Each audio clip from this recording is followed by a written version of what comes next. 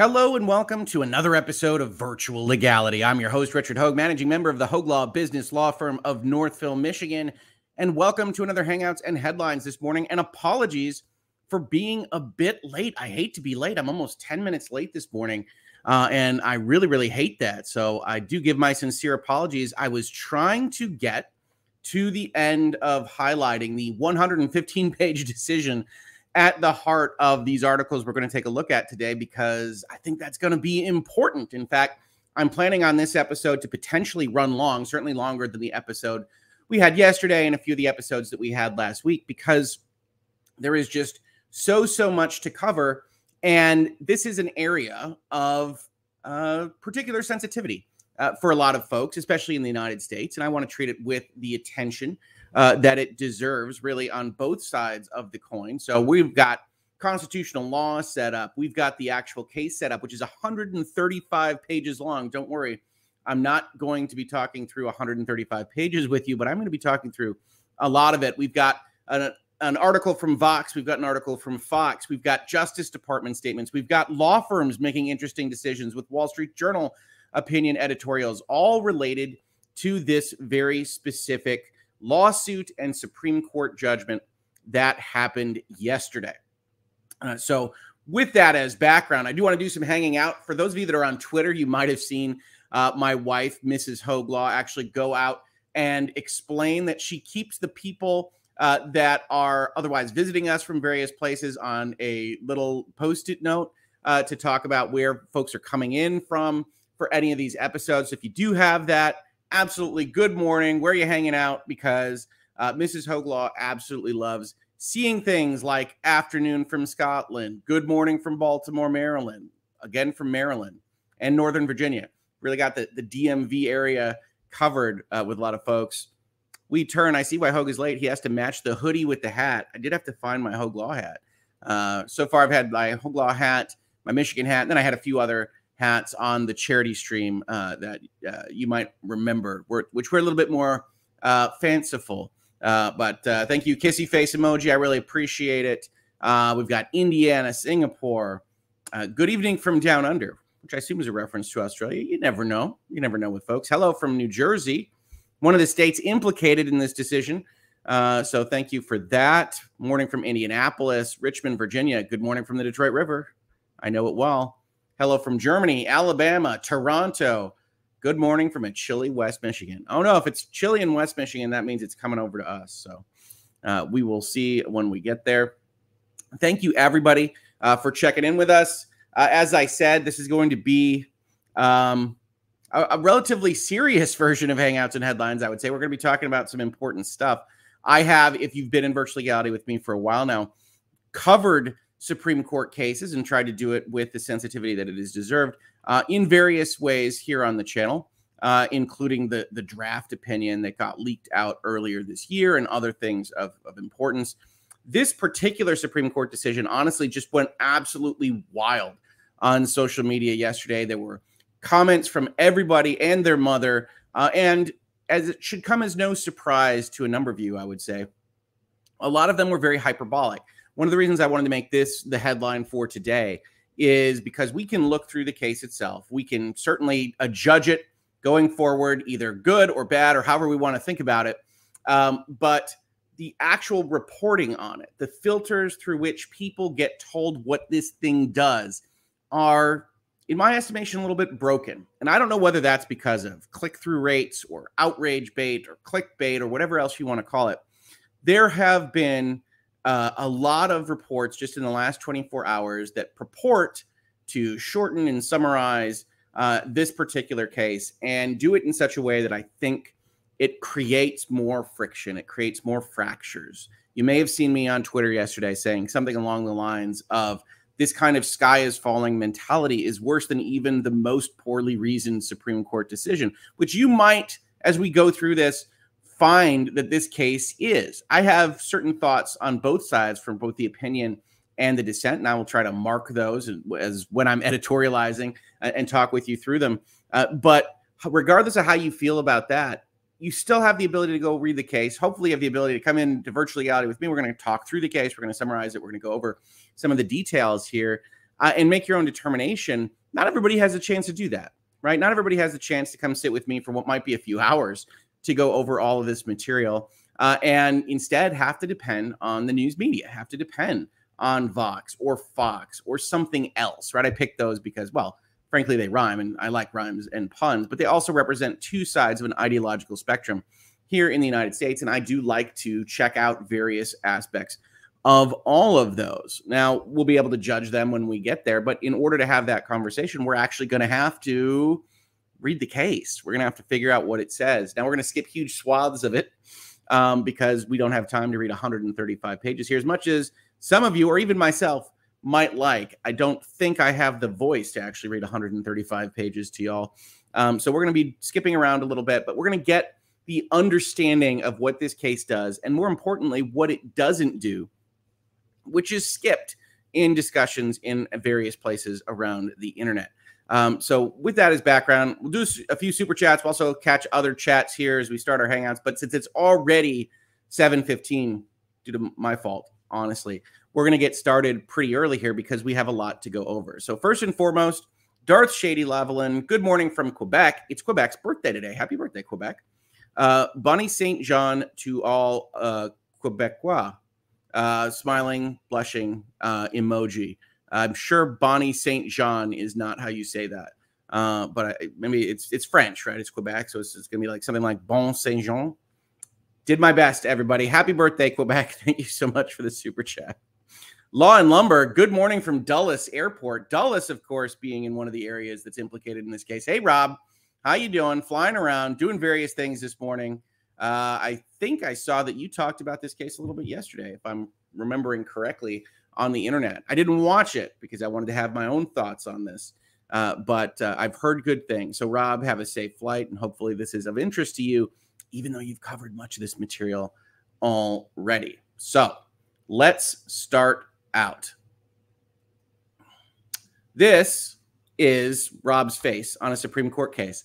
This is New York State Rifle and Pistol Association Incorporated versus Bruen, the superintendent of the New York State Police and the person in charge of basically enforcing the laws of New York that we're going to be talking about today. Now, generally speaking, if you're going to refer to this case at your cocktail parties or otherwise talking about it, it's going to be talked about as Bruen because you try to find the thing that's most unique about a specific case to talk about it. So this is the Bruen case. And you can see we've already started highlighting things. This is actually the summary of the Supreme Court case. What's unusual about this, before we even get into substance, is this is how they tell you what they just did so that you can shorten it. This is effectively for journalists and folks like us to talk about. We're going to skip most of it because this isn't the primary source material. But as I scroll here through page 6 already, by the time you get to who actually made this decision, this is a very, very long summary. In general, you want these summaries to be short and sweet because you want people to understand and pick up on what the court just did. Basically, Second Amendment jurisprudence, which if you aren't familiar with, is the amendment to the United States Constitution that reads, a well-regulated militia being necessary to the security of a free state, the right of the people to keep and bear arms shall not be infringed, is at issue here. And whenever you have that at issue here in a case, well, things tend to get complicated. In addition to the Second Amendment, we're also going to be implicating the 14th Amendment here today, which is passed much, much later by the United States and says, for our purposes, that no state shall make or enforce any law which abridges privileges and immunities of its citizens, or shall any state deprive any person of life, liberty, or property without due process of law. And the reason that is important is actually because this Second Amendment is a portion of the United States Constitution that addresses the federal government. Again, for all of my listeners and viewers that aren't from around here, we have a federal system of government that has a national government and then the state governments underneath it. And the U.S. Constitution is really only designed to cover the ability of the federal government to do things. It grants powers to them to do things. And then the Bill of Rights comes in as amendments to the Constitution and says, just so we're clear, you can't do certain things. Can't abridge the freedom of exercise of religion or the freedom of speech or the freedom of the press, or here, the right of the people to keep and bear arms. And so this isn't automatically applied at the state government level. It isn't, at least until the court decides that the passage of the 14th Amendment applies various portions of the Bill of Rights against the states. applying each and every one of them to the states. Suffice it to say, for purposes here, that the 14th Amendment does apply, according to the court, the Second Amendment to the operation of the states, which means that the state governments and the government of Washington, D.C., which will come up in this case, can't otherwise violate this sentence, whatever it may mean. Now, I have pulled up the Cornell kind of summary discussion of the Second Amendment because I think it's a useful place for us to start to get the background for what we're looking at when we get into this case. So, this language, as they say, has created considerable debate regarding the amendment's intended scope, right? There are a couple of ways to read this, and one of them is this first part, a well-regulated militia being necessary to the security of a free state, is what we might call a recital if we're talking about contracts, right? Where if you've got resolutions or you've got a contract, you say, whereas these parties wish to get together and this party wishes to sell itself to the other party, we're now going to talk about how that's going to be done. Where those recitals, while important as kind of headings or bookmarks, are just there for ease of review, ease of understanding, and don't legally operate to do much of anything. That this is saying, hey, we care about militias. We want to secure the freedom of the states. The right of the people to keep and bear arms shall not be infringed is the actual legally operative statement. What we'll find is that's the way the court reads it right now, but it's not the way the court always read it, because that somewhat makes this language superfluous. Right? If you're talking about recitals, then you're saying, well, this isn't legally operative. It's all about the right of the people to keep and bear arms. It shall not be infringed. And so what do we do with the rest of this stuff? Early on, or at least earlier on, the court found that it was important language that actually set effectively a limit on the power, right? So as Cornell says here, in 1939, the U.S. Supreme Court considered the matter in a case called Miller. There, the court adopted a collective rights approach, determining that Congress could regulate a sawed-off shotgun, which moved into interstate commerce under the National Firearms Act of 1934, because the evidence did not suggest that the shotgun has some reasonable relationship to the preservation or efficiency of a well-regulated militia. The court then explained that the framers included the Second Amendment to ensure the effectiveness of the military.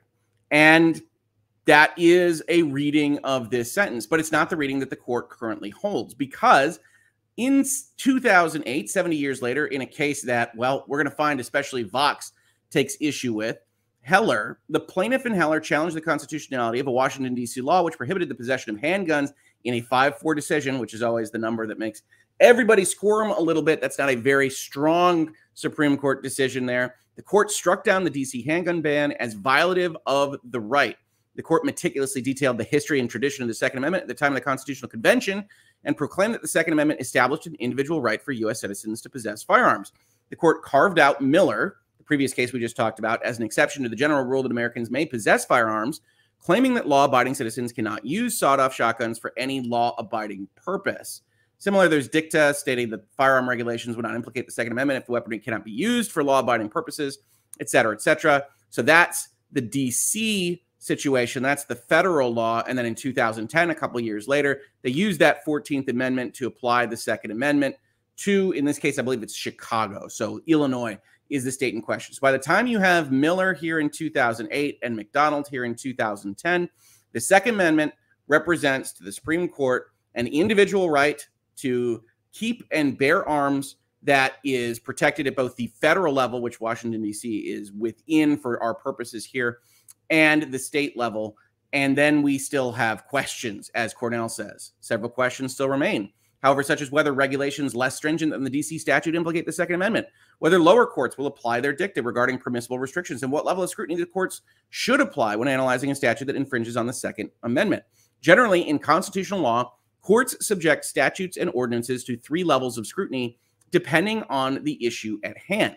And these levels are one of the ones that you'll discuss at length if you're looking at constitutional law in law school. It's also effectively court-made doctrine, right? So you've got a provision in the Constitution, whether it's the freedom of the press or the Second Amendment right to keep and bear arms, and the courts will look at this and say, well, what should we apply as our standard to whether or not we determine that whatever law just was attempting to be passed is constitutional or not constitutional? And the basis here is, if you're in rational basis, then whatever we're talking about is going to be held constitutional, because all the government has to do is establish that there's some reason that's reasonable why they would do this. And in general, while you might disagree with what the government does, the government isn't insane and can put forth some kind of reason for what they're doing. The rational basis test means the government will win, give or take. Intermediate scrutiny largely also means the government will win. There is a specific test here that says, well, they have to show that there's a good reason to do something and it doesn't impact things too much. And for the most part, the courts have historically then deferred to the legislature as having made that calculation itself. Strict scrutiny, for the most part, means that you lose, that the government has to show a compelling interest, narrowly tailored, all these various things. And the government very often has difficulty doing that. So the fight in constitutional court decisions is often which scrutiny level to apply.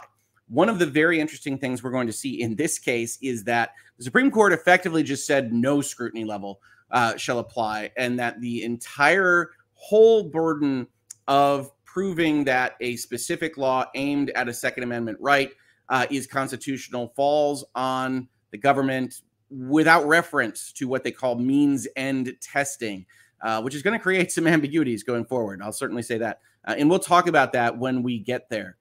They then talk about in this Cornell summary that Heller and McDonald have proceeded on. And then in New York State Rifle and Pistol Association versus Bruen, the U.S. Supreme Court granted certiorari in April of 2021 to consider the Second Circuit's ruling and heard the parties' oral arguments on November 3rd, 2021.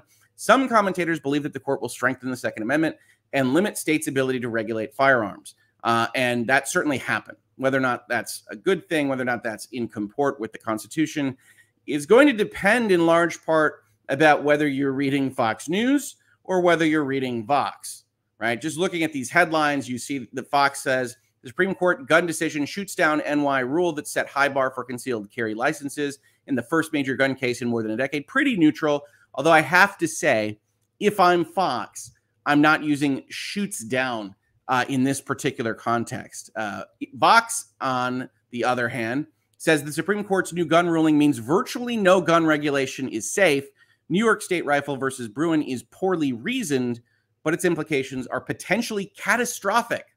And if it was any indication from the start of my video, I do find this kind of headline and subheading and Twitter presence to be hyperbolic to the point of really losing resolution on what we are talking about. But we're going to get to those articles after we ourselves understand what we're talking about. Much like watching a court case in real time, it's important to go and see the primary source material to adjudge things like media coverage of them. Unfortunately, I understand that this isn't a process that everybody can undertake. It takes time, and it takes hopefully somebody that can read Supreme Court decisions, which isn't always the easiest thing in the world. But I will continue here in this space, Hangouts and Headlines, to advocate for better reporting. I want reporting to be good. I want folks to be able to go and read something up about it and say, hey, I understand now the way the world works a little bit better. And then I can judge for myself whether I think that's bad, the way the world works, whether it's good, or whether I have my own opinions or I want to get into law or otherwise, because that's the human experience. And I would like to see that actually not be just manipulated by these various folks. With that as more background, let's talk about what this case does. So this is a 6-3 decision by exactly who you would think. It's the Republican appointees to the Supreme Court versus the Democratic appointees to the Supreme Court. And this case, I would say, editorializing here a little bit, represents some good stuff on both the side of the opinion and on the side of the dissent, and also some bad stuff.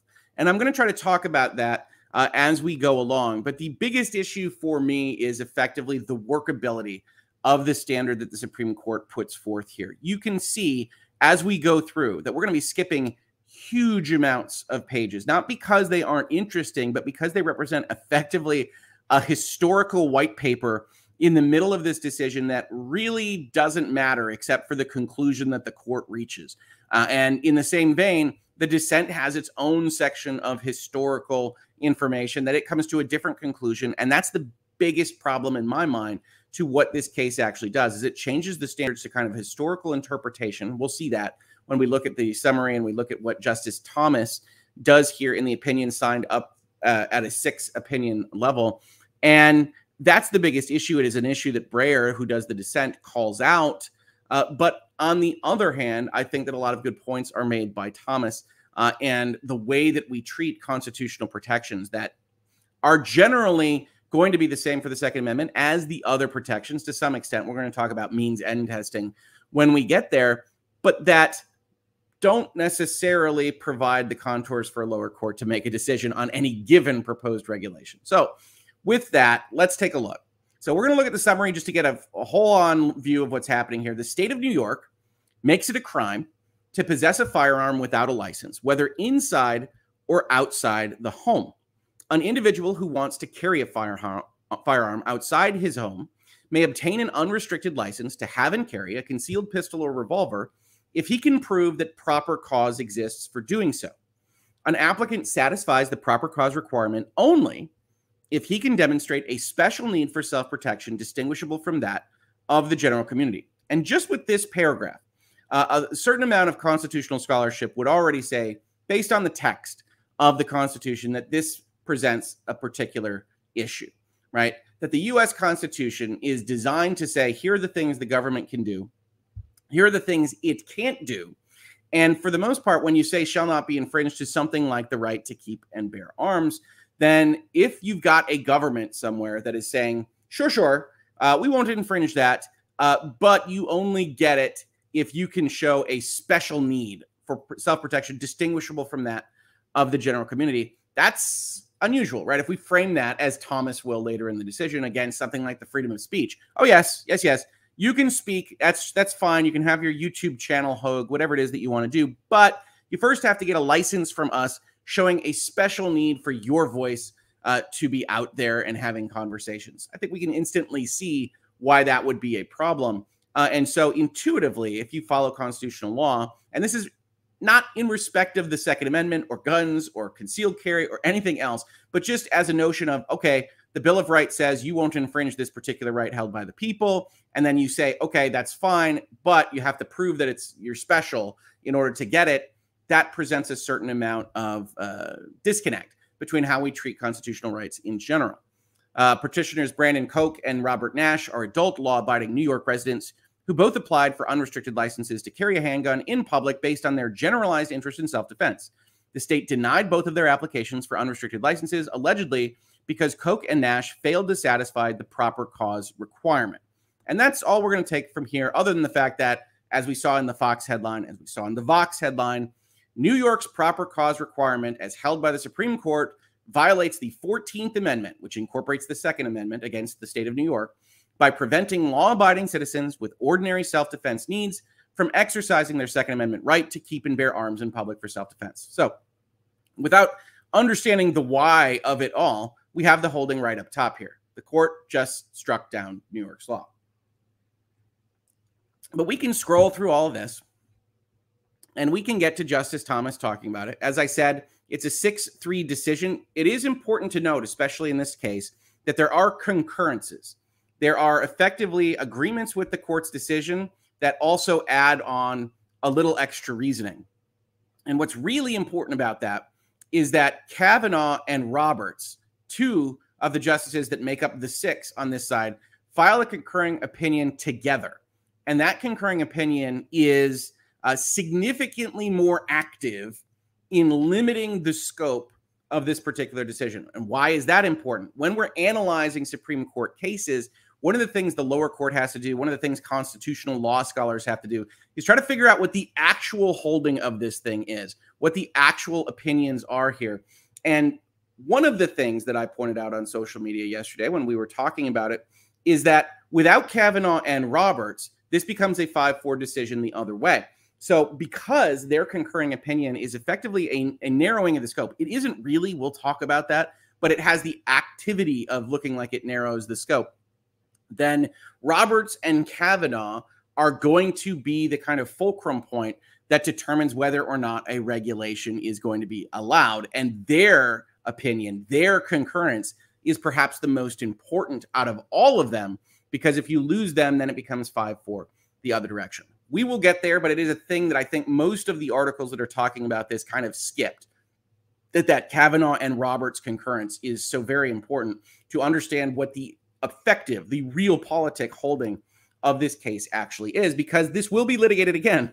Every gun decision, Heller, McDonald, no exception, gets relitigated again for different circumstances and different regulations. And there are a lot of those around the United States. So we're definitely going to see this case again, and Kavanaugh and Roberts are going to be the ones that in all likelihood decide it for us. So here we have Justice Thomas delivering the opinion of the court. The parties dispute whether New York's licensing regime respects the constitutional right to carry handguns publicly for self-defense. In 43 states, the government issues licenses to carry based on objective criteria. But in 6 states, including New York, the government further conditions issuance of a license to carry on a citizen's showing of some additional special needs. If you're familiar with Second Amendment jurisprudence in the United States, these are effectively shall issue states that the administrator, whatever it will be, will have to issue the license to carry if objective criteria are met. And these states that are at question here are generally called may issue, that there is discretion on the part of the administrator because it's a non-quantifiable concept. What is proper cause? As we'll see here, and the Supreme Court takes objection to it, it's not standardized at all. There's no quantitative calculation that leads to proper cause and is actually treated effectively as a rational basis test, which is the kind of thing that the Supreme Court generally doesn't like. That if you're going to go directly at a constitutional right as afforded in one of the Bill of Rights amendments or otherwise in the document itself, then we're going to look closer and closer at higher levels of scrutiny. And if it's just rational basis, meaning that an administrator essentially is deferred to for whatever reason, as long as it's reasonable, the Supreme Court is often, outside of this context, but including in this context, going to have issues. Then we get a little bit of history.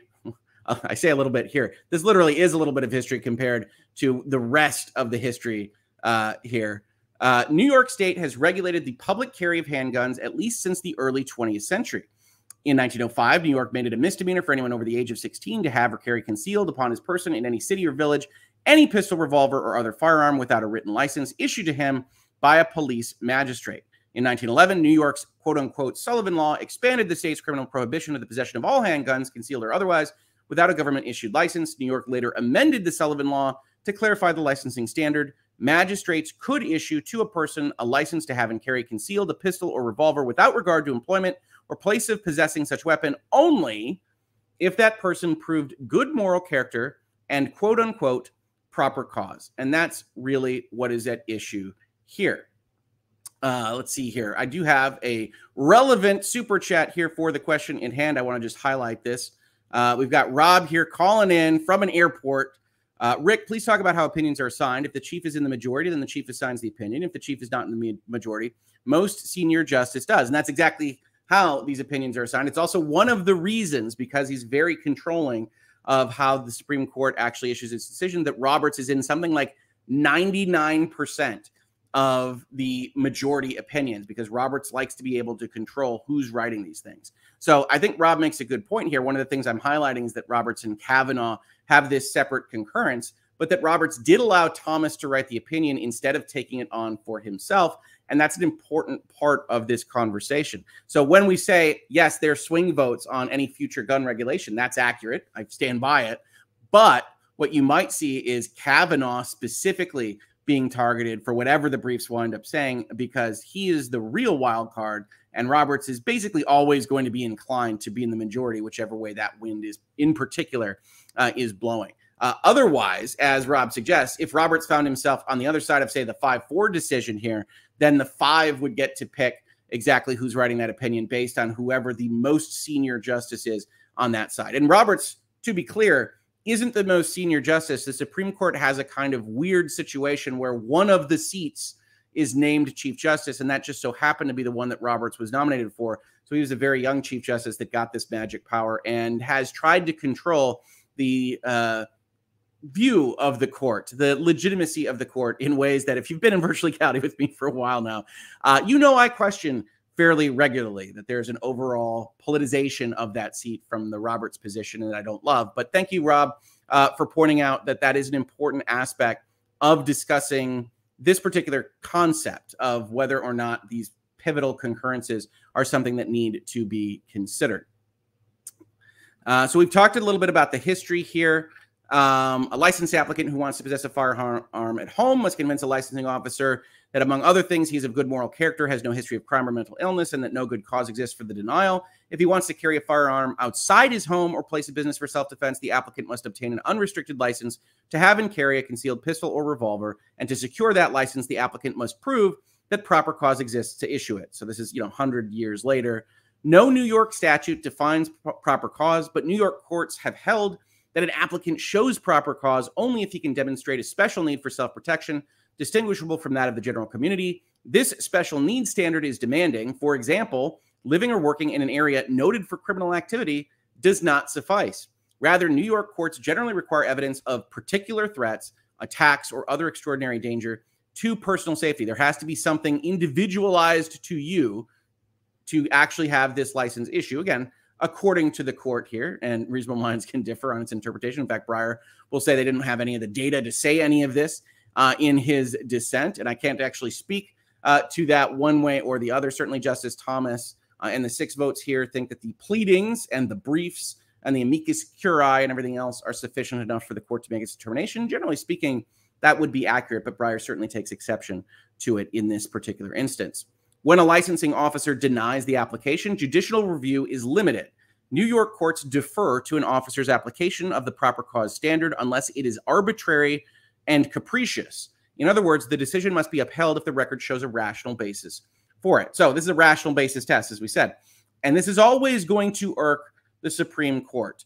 This is always going to irk somebody that's looking to defend constitutional rights, that a rational basis is going to go to the government every time. They're going to defer to the government because, for the most part, as I said, they aren't crazy and are able to document some kind of rationale for whatever action they are deciding to take. So this, hearing all this as described, I understand exactly how the Supreme Court comes to its opinion, which doesn't mean, by the way, that I agree with everything that's said here or everything that's said in the dissent. One of the things that I was taught by my constitutional law professors, and I always took it to heart because I think it's exactly right, is that for well-written opinions, and this has stuff I disagree with in it, but it's well-reasoned, then you should agree with the opinion while you're reading it, and then you should agree with the dissent while you're reading that. And in this case, I have issues with both, but I think that I understand exactly where they're coming from on these various things. And certainly by the time you get to this, hey, they don't give a definition, and whatever the guy says is deferred to by the courts,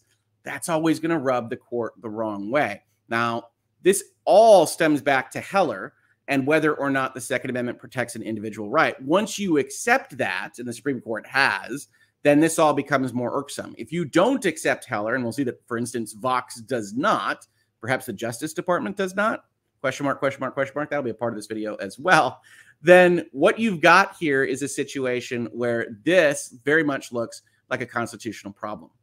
New York is not alone in requiring a permit to carry a handgun in public, but the vast majority of states, 43 by our count, are quote-unquote shall issue jurisdictions where authorities must issue concealed carry licenses whenever applicants satisfy certain threshold requirements without granting licensing officials discretion to deny licenses based on a perceived lack of need or suitability.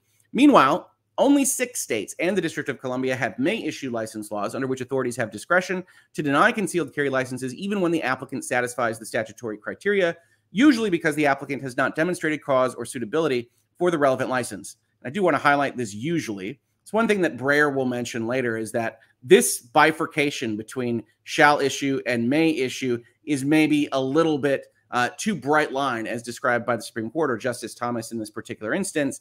And I have no doubt that that is in fact the case, right? This is just not the way laws work, that 43 are the same and 6 are different, and they're different in the same way. And that usually is kind of hiding that here. So if you're reading a Supreme Court case for yourself, you don't, yeah, okay, so maybe the may issues do this, but some of them are clearly doing something different. We're not going to go into it in too much depth, but it's worth noting that the court thinks it's okay if it's quantifiable and not okay if it's not.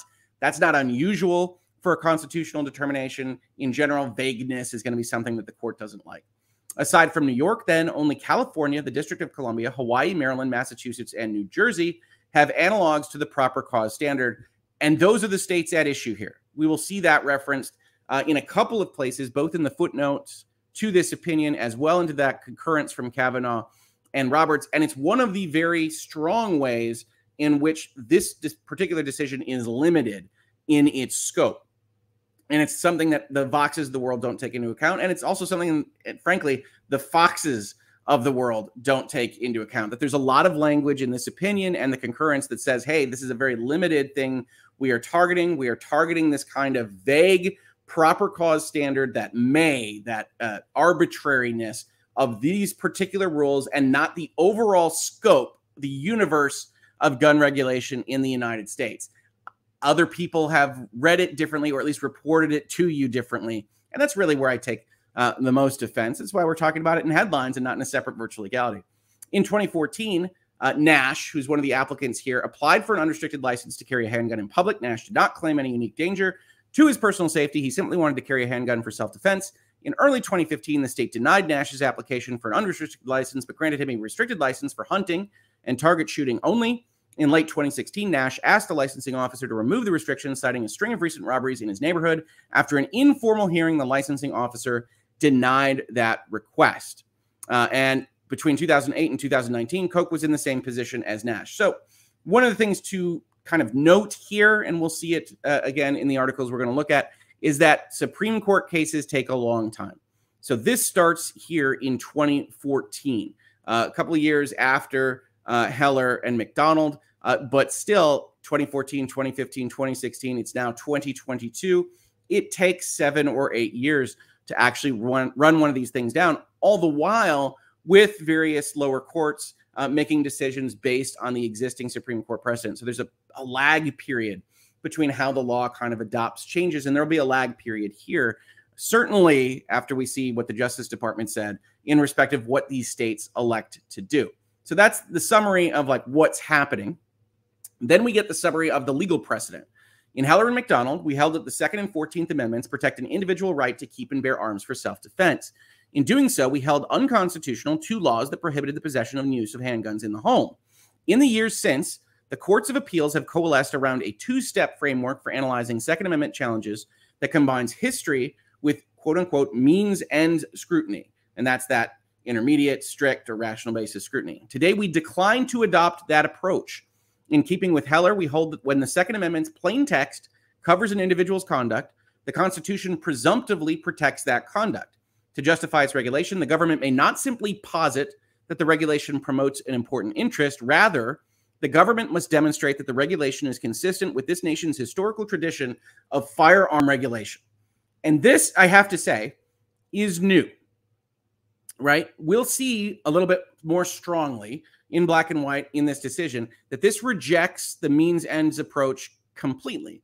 When, if you've been in law school, if you've looked at these decisions, in general, what happens if there's a regulation on free speech, for instance, is that you find yourself in strict scrutiny land, and the government then has to have the burden to establish a compelling state interest that is narrowly tailored towards its ends. And reasonable minds can differ on whether that makes sense, right? That's entirely built by the Supreme Court as a kind of concept for evaluating these things. Here, the Supreme Court says, no, we're not even going to talk about strict scrutiny. We're going to talk specifically about historical precedents in an interesting way. So we'll see that as we talk about this, but it's important to note that when Breyer says, hey, this is completely different than what we've done before, he's not wrong. Whether or not it works for you is going to depend on how you feel about all this and the decision that Justice Thomas makes here. But it is a new kind of concept in the way things will be interpreted, maybe just for the Second Amendment, maybe for constitutional law in general. All of these are interesting questions as we talk about these things. Footnote 3 here, rather than begin with a view of a governing legal framework, the dissent chronicles in painstaking detail evidence of crimes committed by individuals with firearms. And I highlight that here just to note, this is going to be a through line in these opinions, and I'm not going to highlight them all. But Justice Thomas and Justice Alito in particular fight a little bit of a policy debate here, because Justice Breyer and the dissent, the 3 votes against this decision, come out swinging primarily with statistics, primarily with the very many bad things that I think we can all agree are bad that happen with respect to gun violence in the United States. And it becomes interesting, and it's interesting in a way that I don't love, vis-a-vis the Supreme Court, that these justices essentially wind up arguing policy, because Breyer is arguing it because he feels that this decision essentially shuts down the ability of the state to handle things on their own. And he might not be wrong. Alito argues it, and Thomas, to some extent, in footnotes like this, argues it as saying none of that matters when we're interpreting what the Constitution says. That fundamentally, the role of the judge is to say, here is what the people adopted in the Second Amendment. Here is what it means. And to some extent, it's if you think this is a policy problem, if you think these issues are significant, then that's the time to advocate for a revision to the Constitution, an amendment to the amendments, and to say, hey, this isn't something that is accurately held, but that the court isn't in the position, and we shouldn't want them to be legislating these things because there are mechanisms to change what has already been agreed upon. Breyer takes a little bit more pragmatic approach and says, well, look at all these problems and we need to be able to do something about them. I don't know that you have to disagree with him in order to also agree with the opinion here that says, okay, but if the Constitution says this, then the Constitution might be wrong, but that's not up to us. We're interpreting this against the Constitution as we see it. Since Heller and McDonald, the two-step test that courts of appeals have developed to assess Second Amendment claims proceeds as follows. At the first step, the government may justify its regulation by establishing that the challenged law regulates activity falling outside the scope of the right, as originally understood, which is kind of a historical analysis. If the government can prove that the regulated conduct falls beyond the amendment's original scope, then the analysis can stop there. The regulated activity is categorically unprotected.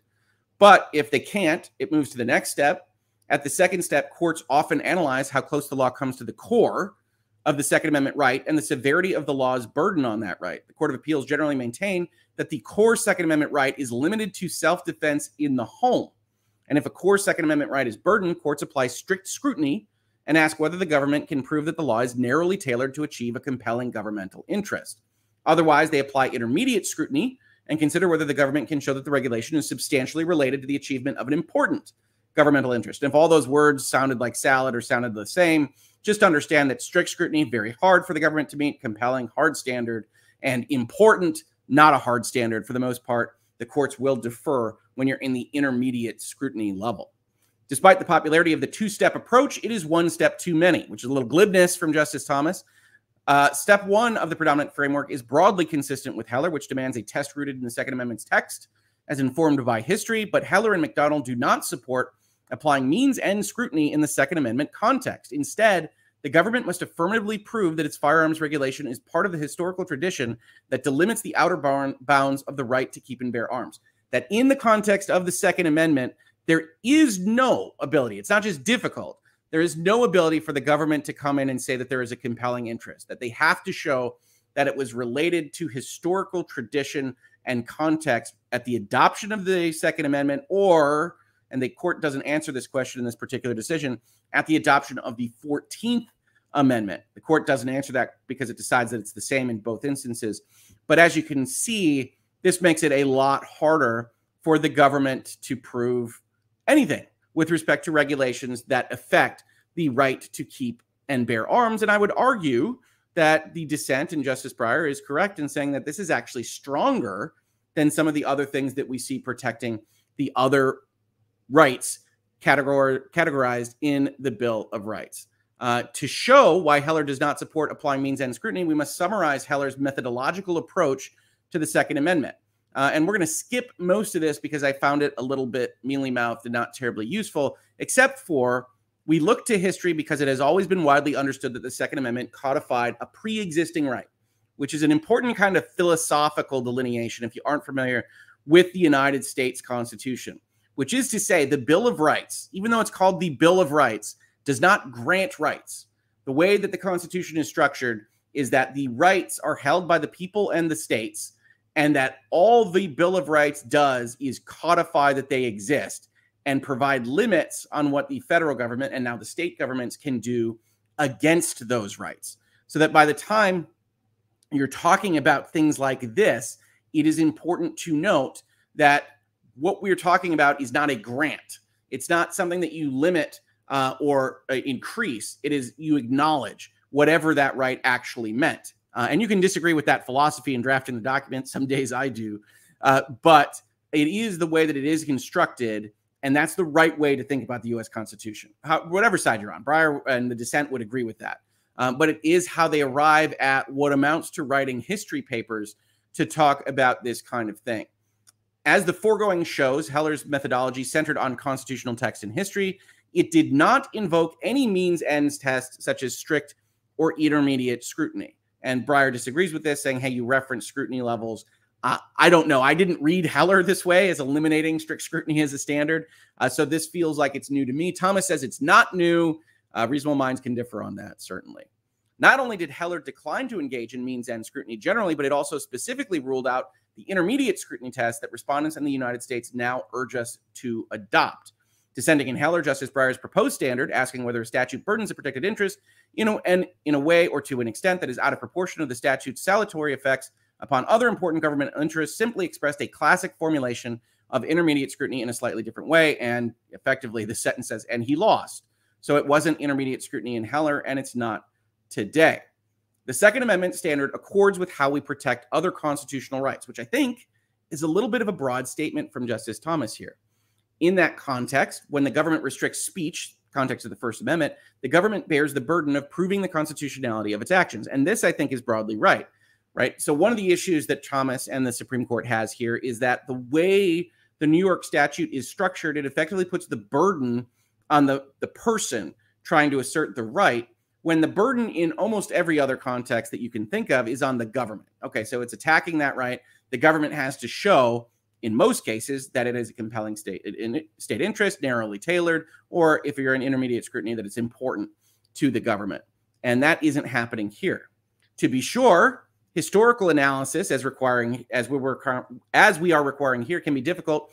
It sometimes requires resolving threshold questions and making nuanced judgments about which evidence to consult and how to interpret it. But reliance on history to inform the meaning of constitutional text, especially text meant to codify a pre-existing right, is, in our view, more legitimate and more administrable than asking judges to make difficult empirical judgments about the costs and benefits of firearm restrictions, especially given their lack of expertise in the field.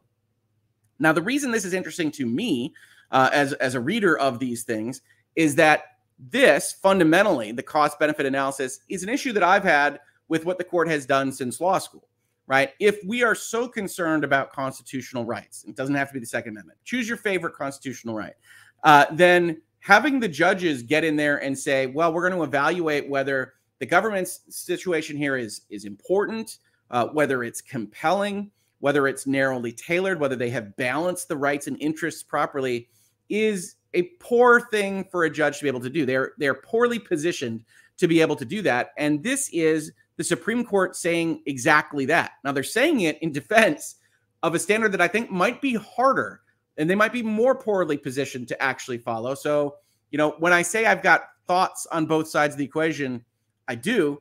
I don't like the scrutiny levels. I don't like that kind of jurisprudence that has led to courts deciding basically on their own whims what is going to be allowed and not providing for bright line tests as to what's going to happen here. Shall not be infringed is pretty strong language after all. And now we're going to talk about history, and judges are not going to be well equipped to do this, right? And that's Breyer's, I think, best argument. Or as Justice Thomas says here in footnote 6, the dissent claims that Heller's text and history test will prove unworkable compared to means-end scrutiny, in part because judges are relatively ill-equipped to resolve difficult historical questions or engage in searching historical surveys. We are unpersuaded. The job of judges is not to resolve historical questions in the abstract. It is to resolve legal questions presented in particular cases or controversies. That legal inquiry is a refined subset of a broader historical inquiry, and it relies on various evidentiary principles and default rules to resolve uncertainties. Here, I think Thomas honestly goes too far. This is going to be new. It's going to be troublesome for a lot of these courts. And I think that can be acknowledged while still, if you're Justice Thomas, advocating the rightness of your cause. To say, okay, it might be difficult. It might be troublesome. Nobody said this job was easy, and move forward from there. I think that's more justified than, nah, it'll be fine. Okay, all right. If the last decade of Second Amendment litigation has taught this court anything, it is that federal courts tasked with making such difficult empirical judgments regarding firearm regulations under the banner of intermediate scrutiny often defer to the determinations of legislatures. But while that judicial deference to legislative interest balancing is understandable and elsewhere appropriate, it is not deference that the Constitution demands here. The Second Amendment is the very product of an interest balancing by the people, and it surely elevates above all other interests the right of law-abiding, responsible citizens to use arms for self-defense. Here, Justice Thomas says, balancing happened when we adopted the Bill of Rights. Balancing happened when we adopted the 14th Amendment, and the courts shouldn't be rebalancing that here. The test that we set forth in Heller and apply today requires courts to assess whether modern firearms regulations are consistent with the Second Amendment's text and historical understanding. In some cases, that inquiry will be relatively straightforward. For instance, when a challenged regulation addresses a general societal problem that has persisted since the 18th century, the lack of a distinctly similar historical regulation addressing that problem is relevant evidence that the challenged regulation is inconsistent with the Second Amendment. I hate this sentence. I'll just come out and say it editorially. I hate this sentence because this is the evidence of absence is relatively important to Justice Thomas and this court as establishing that something is unconstitutional. It can't be that you just didn't have the idea. It can't be that it didn't make sense for political reasons at the time. If you didn't do something about a quote unquote general societal problem in the 1700s, that stands as evidence that the challenged regulation that would otherwise mirror that is inconsistent with the Second Amendment. Wow. I have a problem with that as a standard because it's essentially saying that we're locked into whatever the people of the 1700s actually considered a potential solution for whatever problems might ail them. And I don't think that's a terribly compelling bit of logic there, even if I'm otherwise okay with the concept of a kind of originalist approach here, saying the history of what the Bill of Rights meant at the time can matter. New York's proper cause requirement concerns the same alleged societal problem addressed in Heller, handgun violence primarily in urban areas. While the historical analogies here and in Heller are relatively simple to draw, other cases implicating unprecedented societal concerns or dramatic technological changes may require a more nuanced approach. So, dear reader, if you're going to read this opinion and find that 100 pages is a little bit long, understand this is the easy mode, that this is something that actually didn't take a lot of effort for us to do. And if there are new societal concerns, say about social media technology or something that interacts with these things, or something else, well, that'll be more difficult. That'll be harder for you, lower courts. Good luck to you all. We have already recognized in Heller at least one way in which the Second Amendment's historically fixed meaning applies to new circumstances. Its reference to arms, for instance, does not apply only to those arms in existence in the 18th century, and that was adopted in Heller. We know that. A little bit more here. This does not mean that courts may engage in independent means and scrutiny under the guise of an analogical inquiry, saying, hey, when you look at this history, you're not allowed to just sneak in a means test there, so watch yourselves, lower courts. A little bit more discussion of the history, and then a textualist argument. So if you aren't familiar with the way that these things are read, you've heard Justice Thomas now reference the text of the Constitution and the historical understanding of the Constitution. And there's various ways philosophically to review constitutional amendments, to look at all of these things that the court looks at. One of those is textualism, to which I would argue Justice Gorsuch basically specializes in. And one of those is originalism. Textualism is effectively reading what was written as a kind of computer code, that we can't read minds, we don't know the intent of the people, we never really will. And so the very first principle is to read the words on the page and say they mean this. And that's what this is going to be in terms of a section of the document. Originalism is basically what Justice Thomas advocates for here, which is, yes, okay, we can have a textualist understanding, which he's going to adopt a little bit. And then also we have to go back and figure out what everybody meant when they wrote this thing, because we don't want the standards applying to the Constitution to be sliding around, right? And so it's never as black and white as, oh, I'm a textualist, oh, I'm an originalist, oh, I'm a living constitutionalist, whatever it might be. It's always kind of a mix in all of these justices' minds. Here, Thomas is going to use textualism as kind of the foundation, say that the text leads to this right, and then there's an originalist approach to what the government could do to overcome that textualist understanding. And so here they say, it is undisputed that Koch and Nash are the people for purposes of the Second Amendment. Nothing in the Second Amendment text draws a home public distinction with respect to the right to keep and bear arms. This definition of bear naturally encompasses public carry, and to confine the right to bear arms to the home would nullify half of the Second Amendment's operative protections. The Second Amendment's plain text thus presumptively guarantees petitioners Koch and Nash a right to bear arms in public for self-defense. And you don't have to agree with that textual analysis, but it sets up the standard that the court is going to use for the rest of this document, saying, okay, I read the Constitution, I read the Second Amendment, it's an individual right, it gives you the right to bear. Bear must mean also outside the home, so there is a presumptive right to bear arms outside the home for self-defense, as interpreted textually by the Supreme Court. Once you come to that understanding, and even though it's just this short set of paragraphs, this is the actual place where the holding lives, then the United States, or the state of New York in this case, has to prove that what they want to impact, which is the core Second Amendment right, is somehow bound to history. To support the claim, the burden falls on respondents to show that New York's proper cause requirement is consistent with this nation's historical tradition of firearm regulation. And then we go off into history paper land. And this is where we're going to be skipping most of this, because it's essentially arguments based on historical research. We also acknowledge that there's an ongoing scholarly debate on whether courts should primarily rely on the prevailing understanding of an individual right when the 14th Amendment was ratified in 1868 when defining its scope, or whether we should look at when the Bill of Rights was adopted. We're not going to answer that here because we find them to be the same in this instance. Good luck, future courts. With these principles in mind, we turn to respondents' historical evidence. And here we go. Before we do, though, this is the important footnote from Thomas's decision. This is one of the reasons why the folks that are reporting on this as full-on sky is falling, the world is ended, are wrong and are telling their folks a little bit too hyperbolic of a reading of this case. Footnote number 9 from Justice Thomas. To be clear, nothing in our analysis should be interpreted to suggest the unconstitutionality of the 43 states' shall issue licensing regimes, under which a general desire for self-defense is sufficient to obtain a permit. Because these licensing regimes do not require applicants to show an atypical need for armed self-defense, they do not necessarily prevent law-abiding, responsible citizens from exercising their Second Amendment right to public carry. Rather, it appears that these shall-issue regimes, which often require applicants to undergo a background check or pass a firearm safety course, are designed to ensure only that those bearing arms in the jurisdiction are, in fact, law-abiding, responsible citizens, and they likewise appear to contain only narrow, objective, and definite standards guiding licensing officials, rather than requiring the appraisal of facts, the exercise of judgment, and the formation of an opinion. Features that typify proper cause standards like New York's.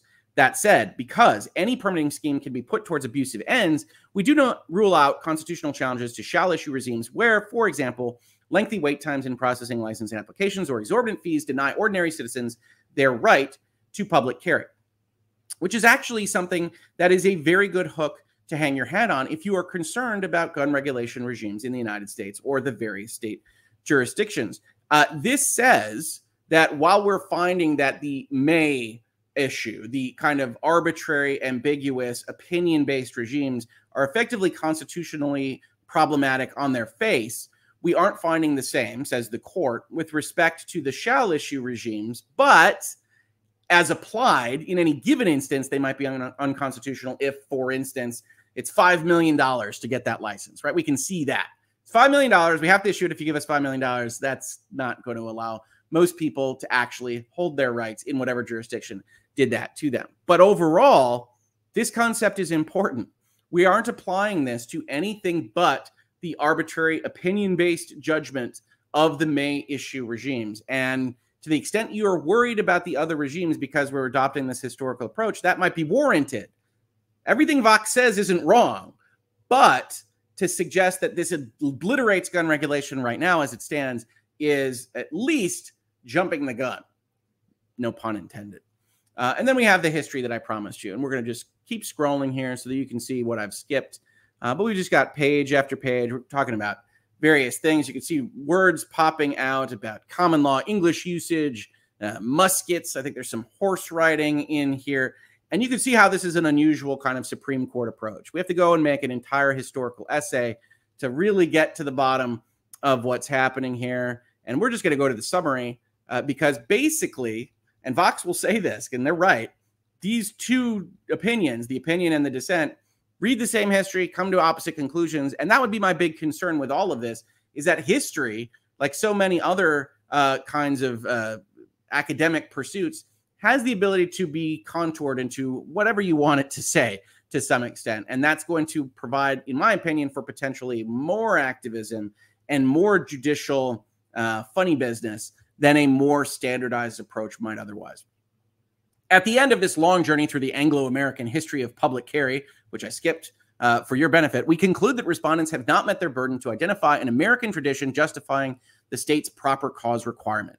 The Second Amendment guaranteed to all Americans the right to bear commonly used arms in public subject to certain reasonable, well-defined restrictions. Those restrictions, for example, limited the intent for which one could carry arms, the manner by which one carried arms, or the exceptional characteristics or circumstances under which one could not carry arms, such as before justices of the peace and other government officials. So they're pointing out here again that certain restrictions are fine.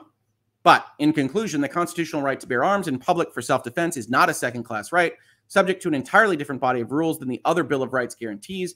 We know of no other constitutional right that an individual may exercise only after demonstrating to government officials some special need. That is not how the First Amendment works when it comes to unpopular speech or the free exercise of religion. It is not how the Sixth Amendment works when it comes to a defendant's right to confront the witnesses against him. And it is not how the Second Amendment works when it comes to public carry for self-defense. That is the opinion of the court. It is historically minded. It is a textual reading. You don't have to agree with any bit of it, except for the notion that to the extent that you do agree with the textual reading and still find it problematic, then the right way to approach that, in my opinion, and I think the opinion of most people that understand the way the U.S. Constitution works, is to go and say we might need to advocate for a constitutional change if that is the proper course, that we don't want judges making that change for us. As I promised, we do have some interesting concurrences here. Justice Alito has a big concurrence where he effectively calls out Justice Breyer for just using statistics and arguing policy in ways that many, I think, are going to find a little bit untoward. We only decide about may issue versus shall issue. Our holding decides nothing about who may lawfully possess a firearm or the requirements that must be met to buy a gun, nor does it decide anything about the kinds of weapons that people may possess. In light of what we have actually held, it is hard to see what legitimate purpose can possibly be served by most of the dissent's lengthy introductory section. Why, for example, does the dissent think it is relevant to recount the mass shootings that have occurred in recent years? Does the dissent think that laws like New York's prevent or deter such atrocities? Will a person bent on carrying out a mass shooting be stopped if he knows that it is illegal to carry a handgun outside the home? And how does the dissent account for the fact that one of the mass shootings near the top of its list took place in Buffalo? The New York law at issue in this case obviously did not stop that perpetrator. They're having what amounts to a Twitter or Facebook fight within the Supreme Court opinion. And this is what I say when I refer to this as not something that I like to see from the Supreme Court, not only because policy is the wrong thing to be fighting in a Supreme Court decision, but there's a certain amount of friction and institutional angst that you can see here. And I would expect we will see in the Dobbs decision whenever that comes out. That, of course, being the decision that leaked from the Supreme Court for basically the first time in history and created undoubtedly a lot of friction within the halls of the Supreme Court itself. I think you see some of that coming out here with this kind of snarkiness from Alito. And then the policy fight itself, where he says, okay, even if you take that into account, I note that the dissent's presentation of such studies is one-sided. Here are a bunch of other presentations and amicus curiae briefs that go completely against your assertion. And that's just not anything that is too terribly important for whether or not the Constitution does or does not do something. Then we get to Kavanaugh and the Chief Justice, which I promised was one of the most important things here because they are 2 votes in a 6-3 vote. And they say, first, the court's decision does not prohibit states from imposing licensing requirements for carrying a handgun for self-defense. In particular, the court's decision does not affect the existing licensing regimes known as shall issue regimes that are employed in 43 states. Nothing is done as it stands right now. The court's decision addresses only the unusual discretionary licensing regimes known as may issue regimes. By contrast, 43 states employ objective shall issue licensing regimes. Those shall issue regimes may require a licensing applicant to undergo fingerprinting, a background check, a mental health records check, and training in firearms handling and in laws regarding the use of force, among other possible requirements. Unlike New York's may issue regime, those shall issue regimes, do you think Kavanaugh used the word regime enough here? Do not grant open-ended discretion to licensing officials and do not require a showing of some special need apart from self-defense. As petitioners acknowledge, shall issue licensing regimes are constitutionally permissible, subject, of course, to an as-applied challenge if a shall issue licensing regime does not operate in that manner in practice. So this repeats footnote 9 from Justice Thomas, but it's important because these are the 2 key pivotal votes in any future licensing issue under the Second Amendment. So this is very, very important. And to some extent, it's ignored by a whole swath of the reporting on this particular case. Justice Barrett wants to talk a little bit about the 14th Amendment and exactly how that'll be solved. It's not critical to this particular case. And then we get Justice Breyer. We're not going to go too in depth here. We're almost done with this 135-page case, about an hour later, as I promised. And we see Breyer doing what Thomas and Alito accused him of doing. In 2020, 45,222 Americans were killed by firearms. A lot of data around that. And then more data. Worse yet, gun violence appears to be on the rise. More data, et cetera, et cetera. Mass shootings are just one part of the problem. Easy access to firearms can also make other aspects of American life more dangerous. More data, more data. Consider 2 interactions with police officers. The presence of a gun in the hands of a civilian poses a risk to both officers and civilians, which is interesting. Certainly, folks that feel one way or another about police officers and police officer interactions might take issue with that, and the person that does have the gun guaranteed in those interactions. These are just some examples of the dangers that firearms pose. There is, of course, another side of the story. I am not simply saying that guns are bad. Some Americans use guns for legitimate purposes, such as sport, et cetera, et cetera. But when we talk about this, that whole section might not be guns are bad, but it's all policy prescriptions. And when I say that, I don't mean to negate their usefulness. It's just the kind of thing that the legislature, or even the people, if we're looking at a constitutional amendment, would consider in whether or not the structures of the government are correct. It's at least mildly inappropriate to bring up in this context to say effectively, well, if the Constitution requires it, it's still a problem, and we should potentially go around the horn on that for the people. Now, he says something else. All of the above considerations illustrate that the questions of firearm regulation presents a complex problem, one that should be solved by legislatures rather than courts, which is accurate, right? I just accused them of having a public policy debate, which is better solved in the legislatures. So his primary position here is that the court has shut off that debate. The primary difference between the court's view and mine is that I believe the amendment allows states to take account of the serious problems posed by gun violence that I've just described. I fear that the court's interpretation ignores these significant dangers and leaves states without the ability to address them, which might be the case, right? It might be. It might be that Breyer's exactly right, that the better course of action would be to have these kinds of permitting regimes. That doesn't, however, answer the legal question of whether the Constitution allows it. And that's what Breyer skips. So again, I am sympathetic. I am amenable to being talked about on the policy questions here.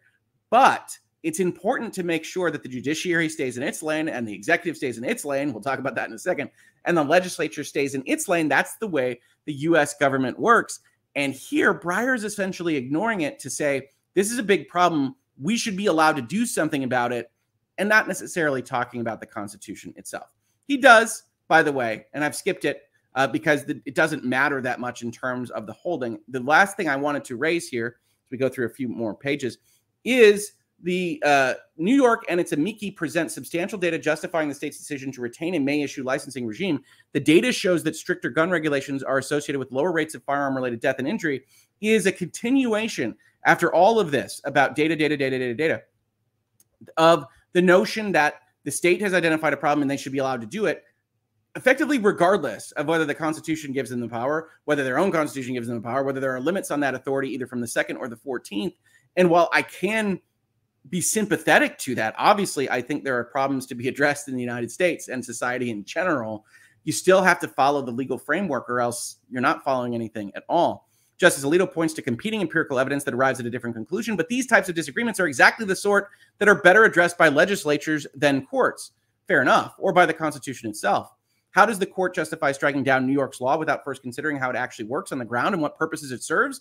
The court does so by purporting to rely nearly exclusively on history. And this question, do you actually have to look at how it actually works or what purposes it serves if it's unconstitutional, right? And you don't have to agree with Thomas on this, but if you do, or if you think it might be, then it doesn't matter what purpose it serves. The Constitution is the highest law of the land. And if there's an issue that needs addressing and the Constitution disallows it, the right way to think about it is to change the Constitution.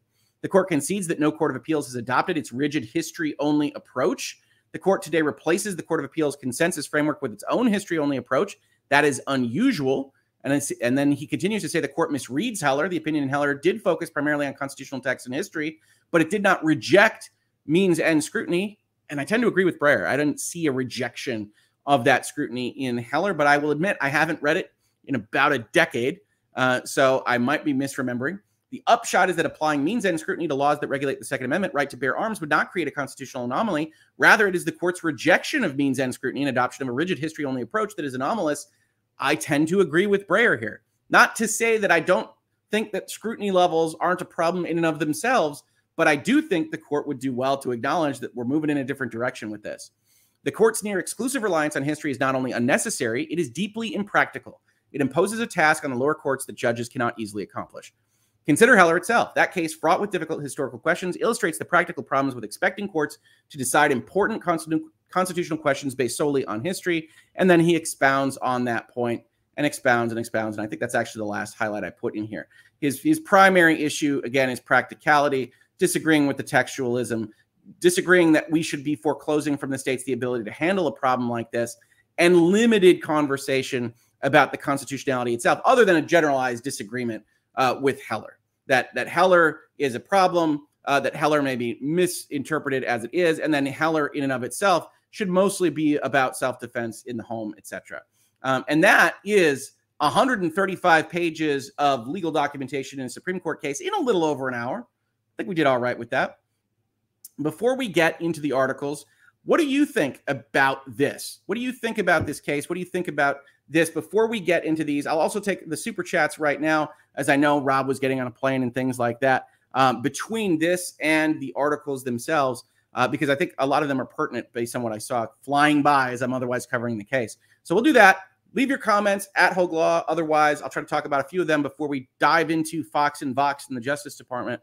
But it's so important to have an understanding of what happened here yourself, whether or not you agree or disagree with it, or how you feel about the Second Amendment or gun usage in the United States or otherwise, because you have to have that grounding in order to analyze what's going on in these articles. Britt Cormier, I did not get to read in detail, but from what I can tell, this puts down may issue concealed carry permits. Exactly right, Britt. It does not throw out the idea of permits or the idea of shall issue permits. Exactly right. That's what it does. You can argue that it takes a different tack than what we've usually seen from constitutional analysis. In fact, I argued it as we read through the document. And you can argue that there are signals that maybe as applied challenges will be more warmly received in the court. But you do have to take into account that Roberts and Kavanaugh don't seem to be on board with that notion. And it would be interesting to see what that next step is. I would anticipate that there will be some as applied challenges to some of these shall issue regimes, and that might be the next big move in the Supreme Court. But for right now, this case definitely doesn't strike all gun regulation or otherwise create a sky is falling environment.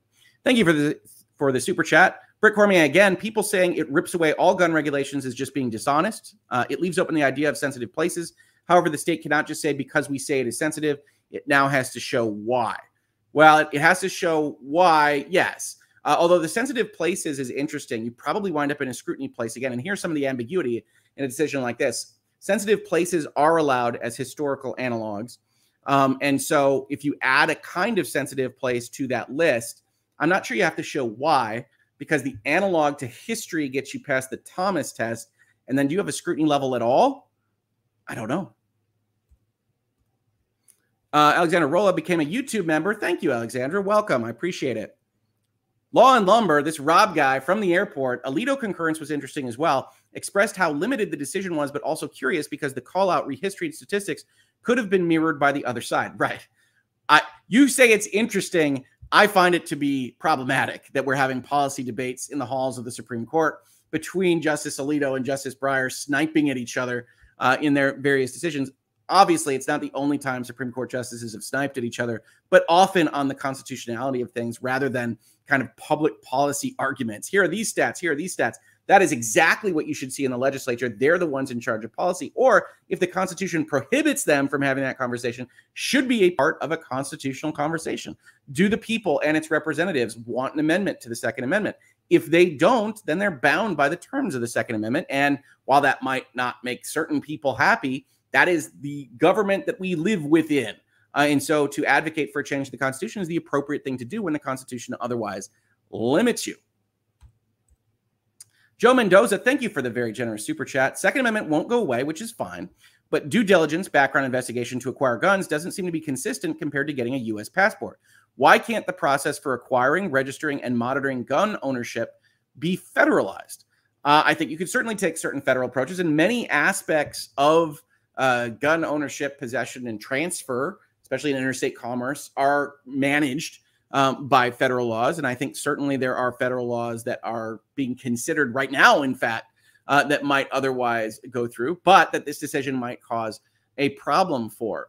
So I think that this has been an area that's been so fraught politically in the United States that you get this kind of Byzantine patchwork association of various things. But there are a lot of regulations around the sale, purchase, and transfer of guns in America.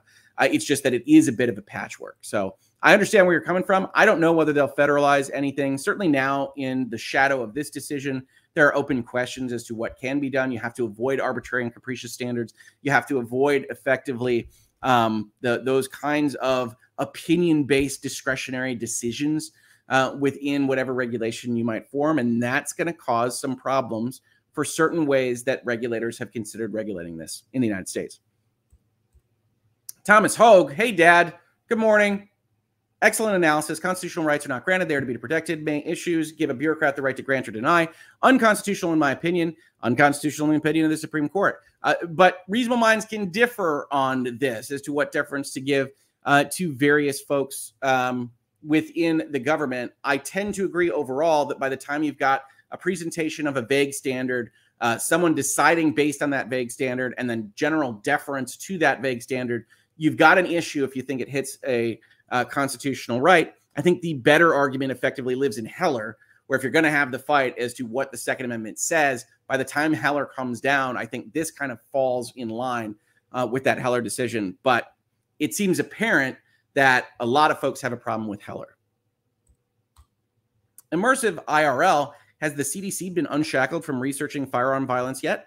I think they still do research firearm violence. They research a lot of things that are not specifically what we might consider disease control. They research like addictions to video games and things like that. And I don't know whether or not they're still proceeding with various studies that they've done on things like firearm violence, but I think they are. FF14 Vieira, it's good being able to catch an H&H again. I missed it last week being at a conference. Thanks for covering this decision. Yeah, absolutely. We could talk about all sorts of things in headlines. Certainly, I want to move away from the trial of the century here as we continue to get article after article on it. And I just can't believe that they keep covering it in the same way that they do. And I want to cover more stuff, interesting stuff, goofy stuff, not today, important stuff today, but otherwise in this space to hang out, to otherwise have fun. Rob says spicy Supreme Court justices with a little hot pepper emoji. And it is, right? It's spiciness within this conversation. And it's something that I think we're seeing more and more of. We started to see it in public a little bit. And I just don't think it's a great look for the Supreme Court. But honestly, I don't think they've had a lot of great looks in a lot of different areas for the recent past. Jetpack Dino, thanks for doing the heavy lifting with this issue. I appreciate your channel. Impressive as always. And I love your avatar picture. Thank you so much, Jetpack Dino. I'm certainly trying here. And for those of you that are worried about the Hangouts and everything else, I will pull the analysis of the court case out and separate it, maybe call it a virtual legality, honestly, and have that conversation separate so that you all can check that out for those interested. But one of the things I wanted to do here was to talk about how this was covered. Joshua Ford, video games are clearly a disease. Steam sales have emptied my wallet more than the healthcare system. Speaking of which, it's the summer Steam sale right now. I definitely didn't buy like 8 games I'm not going to get to play in my backlog yesterday. That didn't happen. No, that's not what I do. Jen K, thank you. Working on AI 2A distraction solved my issue. Awesome. Yeah, sometimes you have to put your brain on a different path in order to solve whatever problem is directly in front of you, right? I do that often, so I'm glad I could help in this particular instance. We got Rob doing channel plugs in my comments, which is fine. It's okay. It's all right, Rob. You keep going. I appreciate it. But let's talk about how this was covered a little bit. So, as I said, we've got Fox here, right? And we've read through the case, so try to keep it in your mind. I know we did it fast. I know there's a lot of legalese there.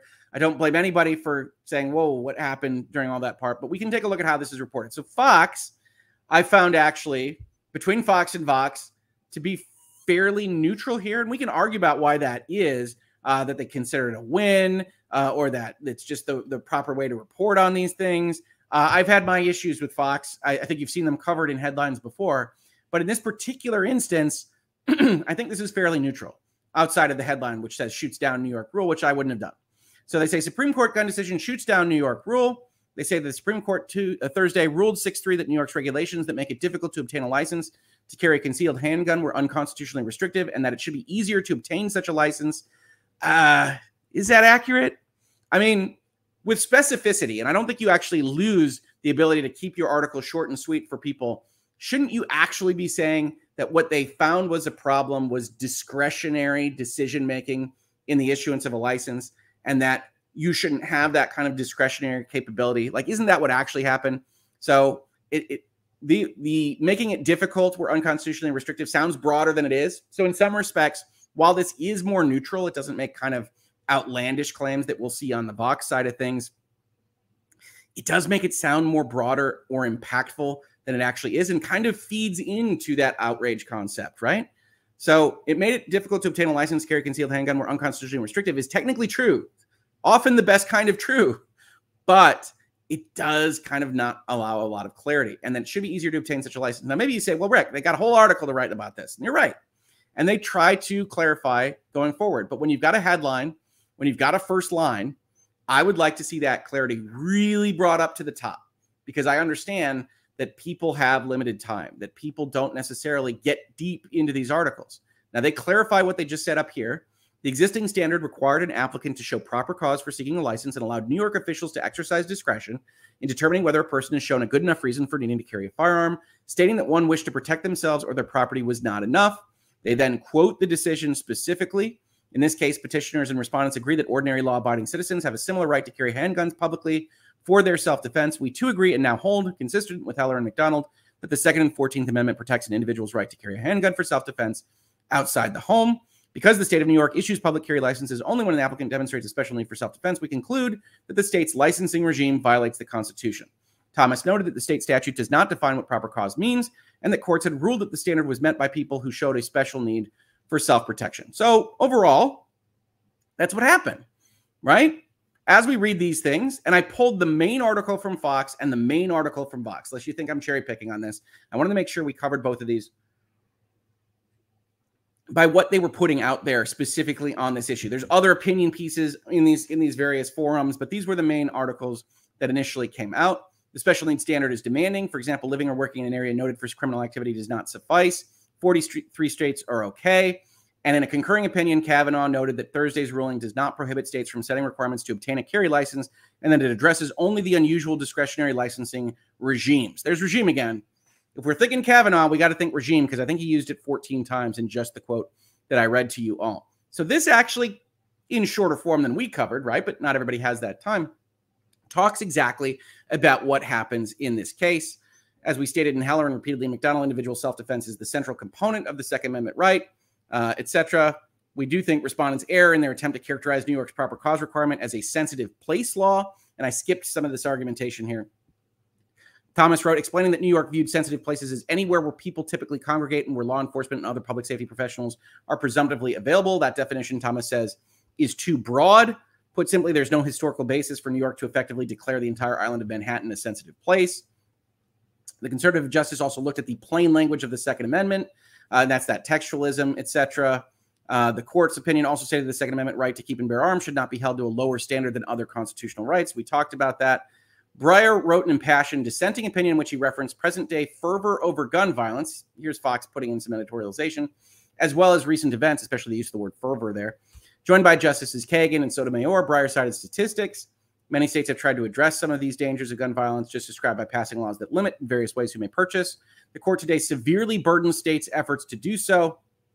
Justice Samuel Alito, in concurring opinion, took issue with Breyer's references, etc. We actually read through all that. And so that's what Fox says. Now, you do have certain instances of fervor and calling what Justice Thomas does, reading the plain text of the Constitution, that are editorial in nature. And so we have to point those out. But overall, for the articles that we have read on these topics, that was pretty good, and certainly much better than some of the other articles we have read from Fox. On the other side of the coin, we have Vox. And you've heard me talk about this in this video already. You heard me talk about this with respect to, like, Super Chats brought this up. They say the Supreme Court's new gun ruling means virtually no gun regulation is safe. If you read that with me, do you think, just before we even get into the article, that is accurate? Because I will tell you, me personally, that I find that to be significantly hyperbolic, a reading of this particular case. So what do they say? The Supreme Court's 6-3 decision is a devastating decision for anyone who cares about reducing gun violence. It might be. I don't know. I'm not speaking on the policy situation here. I'm not Alito and Breyer. I'm not just some random policy wonk going out there with documents like, Supreme Court justices of the United States. But we can acknowledge that it might be. Breyer might be exactly correct. That doesn't actually change the constitutional analysis or what the judges are supposed to be doing when they look at these things. Vox continues, it massively expands the scope of the Second Amendment. Does it? I suppose it expands the problems that the government would have for applying a regulation to the Second Amendment. And so it might expand the scope of the Second Amendment. It's an interesting test. I honestly don't know which direction it'll go. As pointed out when we talked about analogs to things like sensitive places. If you get into a historical analog, where do you find yourself if you're the government? Did it just become easier? Possibly. It's hard to really say. And so I think this is probably a little bit, if not hyperbolic in and of itself, although I think it is, early days to state these kinds of things. It abandons more than a decade of case law governing which gun laws are permitted by the Constitution. And that's the Court of Appeals kind of looks at things in the two-pronged test they meant. And abandoned is interesting. The appellate courts don't set the law, right? The Supreme Court sets the law. And as we pointed out when we went through the case, these things happened in 2014. So if you want to talk about abandoning more than a decade of case law, you can blame in part the justice system and how long it takes to actually adjudicate these things, as the wheels of justice grind slowly, as we otherwise say. So I'm not sure that that's fair to put on the court here. They got to it relatively fast in their jurisprudence, and replaces this case with a new legal framework that, as Justice Stephen Breyer writes in dissent, imposes a task on the lower courts that judges cannot easily accomplish. I don't disagree with Justice Breyer, and I think Vox is right to point it out here. Now, is it any harder to accomplish than the scrutiny tests? Maybe not. Is it better than the scrutiny tests? Maybe not. And I think that's a conversation that we could have if Fox and Vox were actually talking about the specifics of what happened here, which they are not. The immediate impact of Bruen is that handguns, which are responsible for the overwhelming majority of gun murders in the United States, are likely to proliferate on many American streets. So, as pointed out, you still have the 43 jurisdictions that have shall issue concealed carry permitting regimes, to quote Kavanaugh there. And this applies only to 6 states. Now, Vox, to its credit, is going to point that out and is going to explain why it still matters, even though it's only to those 6 jurisdictions. But this is just kind of a raw assertion. The immediate impact is likely to proliferate on American streets. Really, no reason to believe that necessarily, at least not more than they already proliferate on American streets, because for the most part, when you're talking about gun murders, which are against the law as it stands, those are criminals that are otherwise engaged in criminal activity anyway. So the licensing regimes and their impact thereon is something for those policy debates that Alito and Breyer are having, but aren't instantaneously what Vox wants to assert here with effectively no evidence whatsoever. That's because Bruen strikes the types of laws that limit who can legally carry handguns in public, holding that the Second and 14th Amendments protect an individual's right to carry a handgun for self-defense outside the home. Here, you're eliding the issue, right? This is, again, kind of technically true, except for the types of laws sounds like all licensing for anything outside the home is now gone. And we know that's not the case. Now, they do explain, just like Fox News did in the next paragraph a little bit more, but you can see already as we start here that Vox is very angry about this. The case involves a 109-year-old New York state law which requires anyone who wishes to carry a handgun in public, whether openly or concealed, to demonstrate quote-unquote proper cause before they can obtain a license to do so. An applicant must show a special need for self-protection distinguishable from that of the general community or of persons engaged in the same profession. So that's an accurate description of what just happened. You'll note the reference to a 109-year-old New York state law. That's designed rhetorically to say, hey, this is a long-established tradition, and they're going to use that again against Justice Thomas. But, of course, it's not related to either the passage of the 14th Amendment or the Second Amendment, which is what the court actually determined was important. You can disagree with that, but that's what the court determined. Similar laws exist in 5 other states: California, Hawaii, Maryland, Massachusetts, New Jersey, plus the District of Columbia. Together, these jurisdictions make up about a quarter of the U.S. population and a much higher percentage of the country's urban population. In effect, that has meant very few residents of those states have been able to legally carry a handgun in public. Now, what's interesting there is that to some extent, they say the quiet part out loud at the end, right?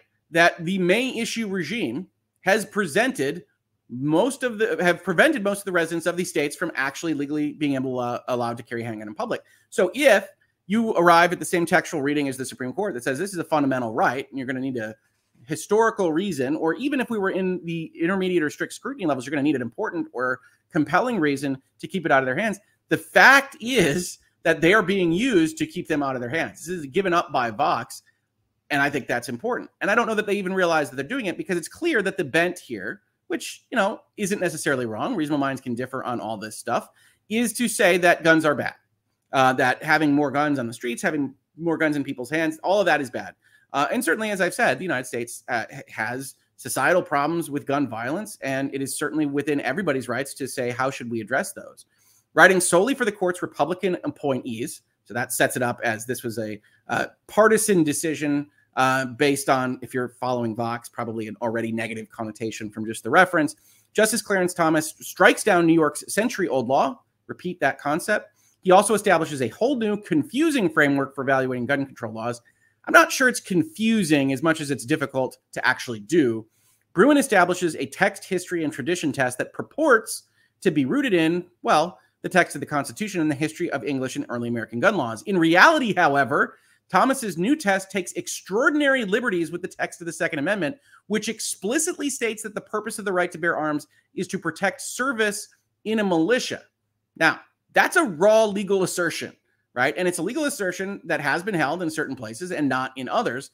But reasonable minds can fully differ on this, that this looks to me as a writer and reader of contracts like a recital. A well-regulated militia being necessary to the security of a free state, that's great. That's the reason we're doing this. The actual operation is the right of the people to keep and bear arms shall not be infringed. I think it's best read as a recital, and then what goes on here is the actual right. Again, looking at it historically, as Thomas rightly says here, it's a right that is protected, that is limiting what the government can do. It is not a right established here. And so the recital in particular doesn't matter that much, because this right is separate from anything that you might otherwise recite in this language. It is something else. The right of the people to keep and bear arms is acknowledged. It's that inalienable right we hear about in the governing documents of the United States. The government shall not infringe that inalienable right. So it's totally fine for Vox to say essentially here that Heller was wrongly decided. But to call these extraordinary liberties, honestly, I'm okay with somebody reading it the other way. But it's not an extraordinary liberty to say this is the operative part of the language, and the rest is essentially just establishing a kind of recital for why we might otherwise be acknowledging it here. So extraordinary is already doing some editorializing. You might agree with that editorializing. I have no problem with that either, but it's important to note when they come up in these stories. And when it comes to history, the court's near exclusive reliance on history is not only unnecessary, it is deeply impractical, as Breyer chastises Thomas in dissent. That's because judges are ill-equipped to conduct the kind of multi-century historical survey that Thomas's new framework demands. And Thomas, of course, responds to that by saying, well, are they any better equipped to do cost-burden analysis on things that are deeply complicated and are better handled by legislatures? Worse, Thomas announces that the government bears the burden of showing that any gun law is consistent with this nation's historical tradition of firearm regulation. But if tradition is so important, why must New York's 100-year-old law fall? Now, I don't know if this is being deliberately ignorant or obtuse, but this might be the biggest area of kind of deliberate obfuscation in this article. We know exactly why the Supreme Court made its decision. We know exactly what Thomas means by tradition. He talks about the adoption date of the Bill of Rights. He talks about the adoption date of the 14th Amendment, and neither of those are anywhere near the adoption of the Sullivan Law in New York. So tradition is important, but specifically tradition of what these specific amendments meant when they were adopted. You don't have to agree with that originalism, but if you're going to absolutely educate your listeners, your readers, or your viewers, you can't pull this kind of sleight of hand crap, right? Because you know the answer to this if you read it, and if you didn't read it, what business do you have writing an article like this? This is the kind of stuff, as you can tell, that pisses me off. I've already said I think Vox makes some good points. I think Breyer makes some good points. I don't even want to see what the Fifth Circuit does with a historical analysis, or what the Ninth or 11th Circuit does with these kinds of analyses. And we're going to get to see. But even though I might disagree with that overall push towards historical paper writing, this is, pardon my French, but it is BS. It is BS, ladies and gentlemen. As a practical matter, moreover, that Thomas places the burden of proof on the government means many gun laws are likely to fall, because when the historical record is unclear, the government loses. It's a constitutional right, right? If the Supreme Court finds a constitutional right, the government should lose if it can't otherwise say why it should be allowed. That the constitutional right in every context has the default position that the government should not be able to infringe it. That's what the Constitution does. That's what the Bill of Rights does. And the fact that you don't like it might be completely justified, right? There's plenty of people that are upset with the statistics that Breyer shows in his dissent in the United States. And there is nothing wrong with that. But it might be the case that your problem is with the law and not with the judges themselves. Thomas's opinion takes extraordinary liberties with both constitutional text and history. The purpose of the Second Amendment is to protect a well-regulated militia. That's what the plain text of the Constitution provides, says Vox. But Thomas's opinion in Bruen, much like Heller, thumbs its nose at the text of the Constitution. So this is just a raw legal assertion. Heller is wrong. But let's pretend that Vox wasn't just going out there and stating that Heller is wrong and instead taking Heller as it stands. Then you might have a little bit less, let's call it a snarky response to all of this. They talk about Miller. Well, Miller talked about that kind of collectivist idea of what the Second Amendment protects. Miller is no longer the law of the land. As they say, Heller upended that. Quoting from Heller, Thomas writes that individual self-defense is the central component of the Second Amendment right, and therefore gun regulations should be judged according to whether they undermine this atextual purpose invented by Republican appointees to the Supreme Court. So they're using this language to suggest that the individual right analysis of the Second Amendment is effectively a kind of activist judge kind of setup. And to my mind, it's the better reading. The right of the people to keep and bear arms shall not be infringed says its own kind of legal right. But it is worth noting that since the original, at least in the 30s interpretation of this, which it should be pointed out is not terribly close to the adoption of the amendment itself, said it was a collective right, that you can look at it in that way as well, even though I don't think that that's the proper way to look at this. The right of the people versus individuals versus persons is an analysis that you can make, but I wouldn't call either of those particular readings atextual. I think they're both based in text. And so that might present a problem, right? Because courts do what they do on these various things, and I don't love it any more than you might. It's not atextual to say this, and it isn't invented by Republican appointees to the Supreme Court. Thomas's opinion suggests that these analogies may need to be drawn to laws that existed in 1791. It actually states that, when the Second Amendment was ratified, or that they may need to be drawn to laws that existed in 1865, when the 14th Amendment, which requires states to comply with the Second Amendment, was ratified. It declines to resolve questions about which state matters, however, adding another layer of confusion for judges forced to apply Bruen. In fact, that's what Barrett calls out. However, they just found that they're the same in this particular instance, so the court shouldn't be deciding things that don't impact the decision itself, which is the way we want our justices and our Supreme Court to operate. In any event, there are fairly obvious reasons why it is hard to draw reliable analogies between modern-day regulations and laws from earlier centuries. Federal law, for example, prohibits civilian ownership of machine guns, but the machine gun was invented in 1884. So a judge searching for early American laws regulating automatic weapons will come up empty because machine guns did not exist during either the founding era or the Reconstruction era. Does that mean that a ban on machine guns is unconstitutional? Thomas also writes that when a challenged regulation addresses a general societal problem that has persisted since the 18th century, the lack of a distinctly similar historical regulation addressing that problem is relevant evidence that the challenged regulation is inconsistent with the Second Amendment. And you heard me say when I went through this case, I hate that concept. In other words, modern gun laws that address problems that existed in the 1700s are likely to fall unless similar laws existed in the 18th century. Right. If something was a societal problem back then, didn't have a law regarding it, they are likely to fall because they didn't have that like similar law back then. And I agree with Vox entirely here. This is a ridiculous standard because people can have new ideas. People have different concepts, technology, concepts, ideas, philosophy. They move on and people might not have thought of X, Y, or Z to control for something in the 1700s that they do think of now. This shouldn't be, the lack of something shouldn't be evidence of anything regarding constitutionality. I think Vox makes a good point here after they make a bad point because the Supreme Court handled this about machine guns. You have in both Heller, in McDonald's, and now in Bruen, the concept that what is protected are commonly used weapons and that these kinds of restrictions on sawed-off shotguns and on machine guns, the Supreme Court has found are likely okay. And I say likely as a lawyer just because we never know what regulations are going to come up in the future. 18th century Americans, in other words, simply did not confront the problem of firearm violence in densely populated communities. So this is a rejection of that historical context. The bottom line is that the 6 Republican appointees surveyed many centuries worth of gun laws, concluded that they support the Republican Party's preferred stance on firearms, while the 3 Democratic appointees surveyed the same laws and concluded that they support the Democratic Party's preferred stance on firearms. I don't even necessarily disagree with this. I think that the historical analysis, as you heard me say, lends itself to this. That historical analysis can always kind of justify what it is that you want to justify. And that's just a longer way of doing realpolitik at the Supreme Court level. And I don't love it for the Second Amendment. I don't love it for any of the amendments. And so I am okay with people criticizing this standard. The lesson of history, Thomas claims, is that the Second Amendment protects the right of civilians to carry weapons that are in common use at the time. So that's the machine gun answer, but it's put here. So what happens to gun laws now? One silver lining for proponents of gun regulation is that Thomas's opinion embraces language that first appeared in Heller, which permits some gun laws, such as prohibitions on dangerous and unusual weapons. Nevertheless, Thomas's emphasis on historical analogies isn't just likely to confuse lower court judges.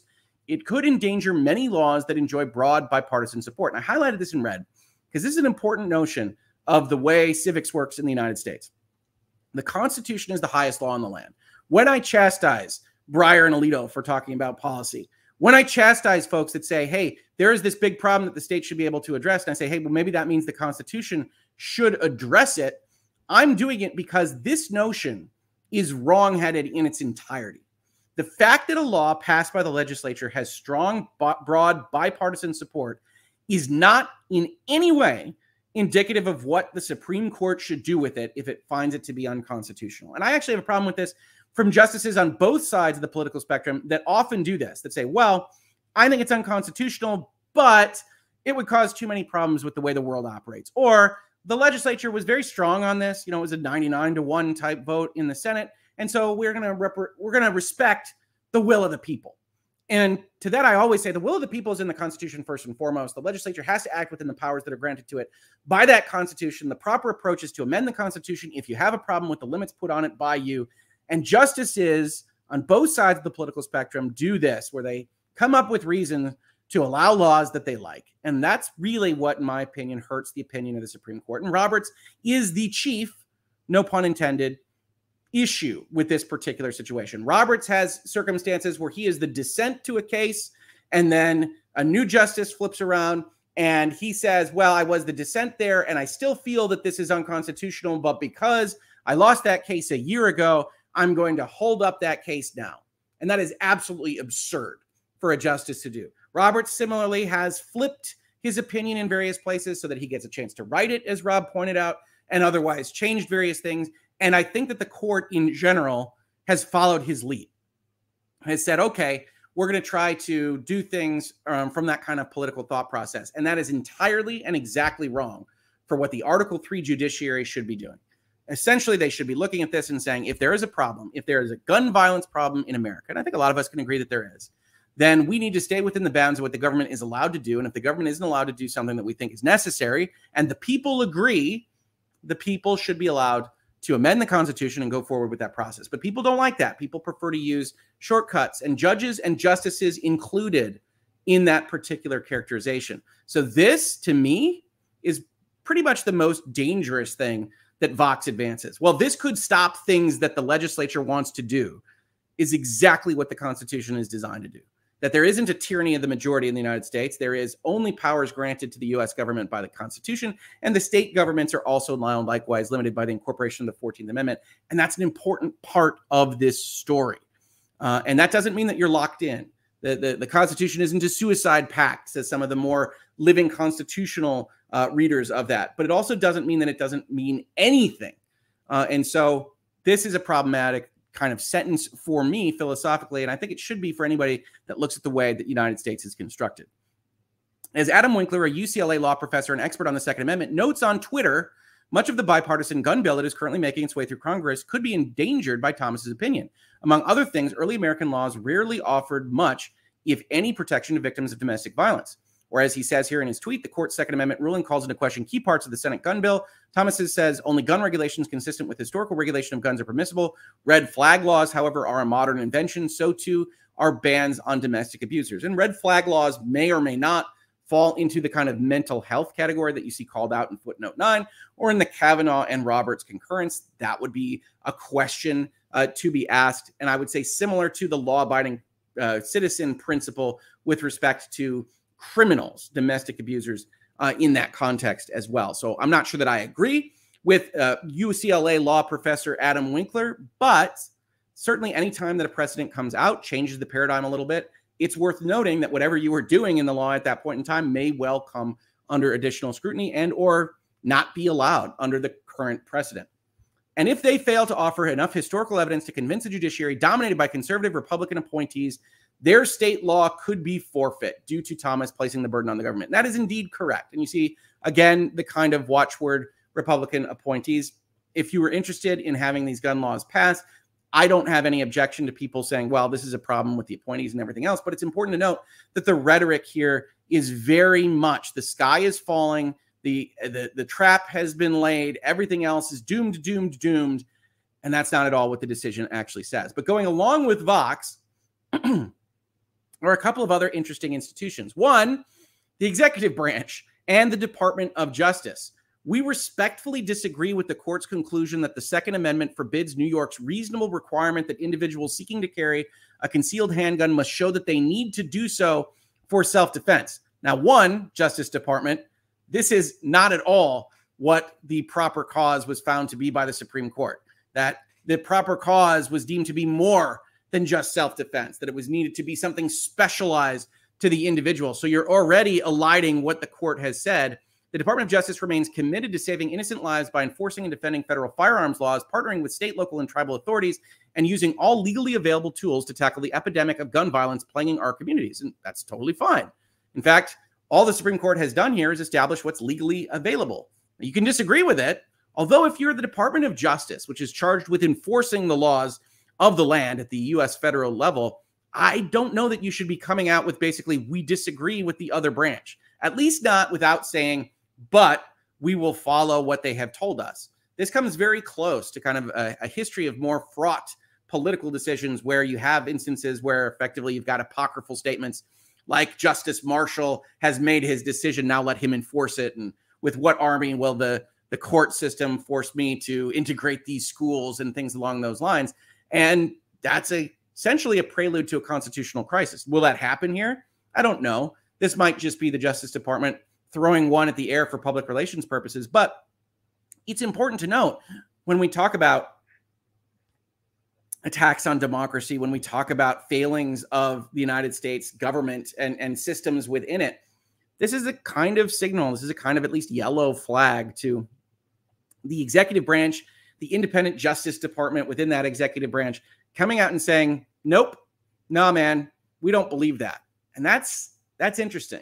Another interesting aspect of all these things that happen is that after winning the case, Kirkland and Ellis effectively decided we're not doing any gun cases anymore. Kirkland and Ellis, major law firm, huge law firm, giant law firm. I can't actually express how big this law firm is, had lawyers that worked on the case for the plaintiffs here, the people that were seeking to challenge the New York law. They won in one of the biggest Second Amendment cases in years and years and years. And they immediately, the day of the win, say, we're not going to work on any more gun cases. The people in charge of it are effectively shown the door. And that leads to a Wall Street Journal op-ed that says, the law firm that got tired of winning after our Supreme Court victory protecting the Second Amendment, we were told to ditch our clients or leave. And I don't have the Wall Street Journal here, but you can check this out on your own.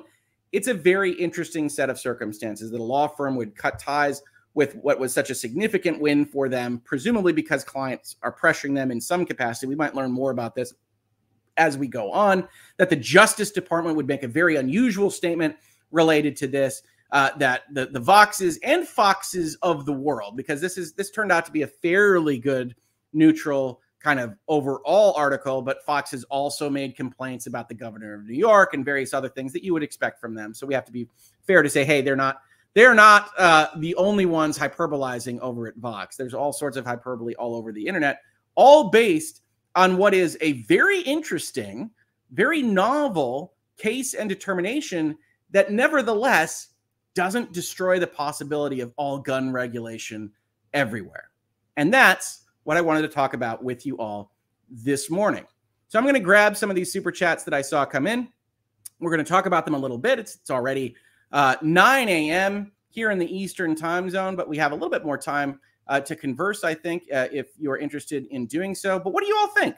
Obviously, this is an area of some sensitivity. I hope I handled it properly for everybody. I know there are very strong political opinions on either side of the equation here, but I do think it's super important for people having those conversations, having those debates, to understand what the actual decision was, where it was coming from, and how these various media outlets seem to be, above all else, even more than political persuasions, more invested in hyperbolizing whatever happens on God's green earth in whatever context. I don't know whether that's click. I don't know whether that's economics. I don't know the reasoning behind that, but I will continue in this space to try to point out areas when I see ridiculous hyperbole or rhetorical issues with their approach here. So let me hit some of these super chats so we can have these conversations. Maxime, has the Supreme Court damaged its reputation over the last few years, given everything that has happened? From an outsider perspective, it looks like politics. Yeah, I think so.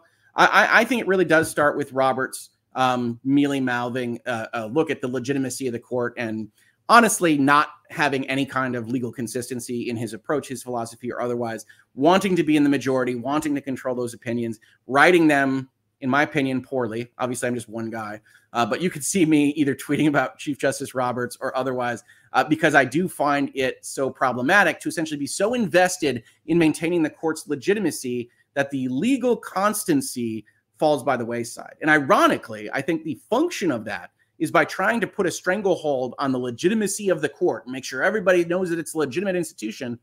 I honestly think that that led to giving that up in some respects. Obviously, others have issues with the nomination process, especially during the Trump administration, and I don't blame them for that.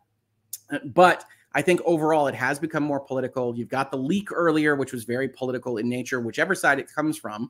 And I did a video on that, which suggests that it might not be the side that you think. And when we may never know what exactly happened there. But I do think that it has lost credence. I do think that it looks overly political.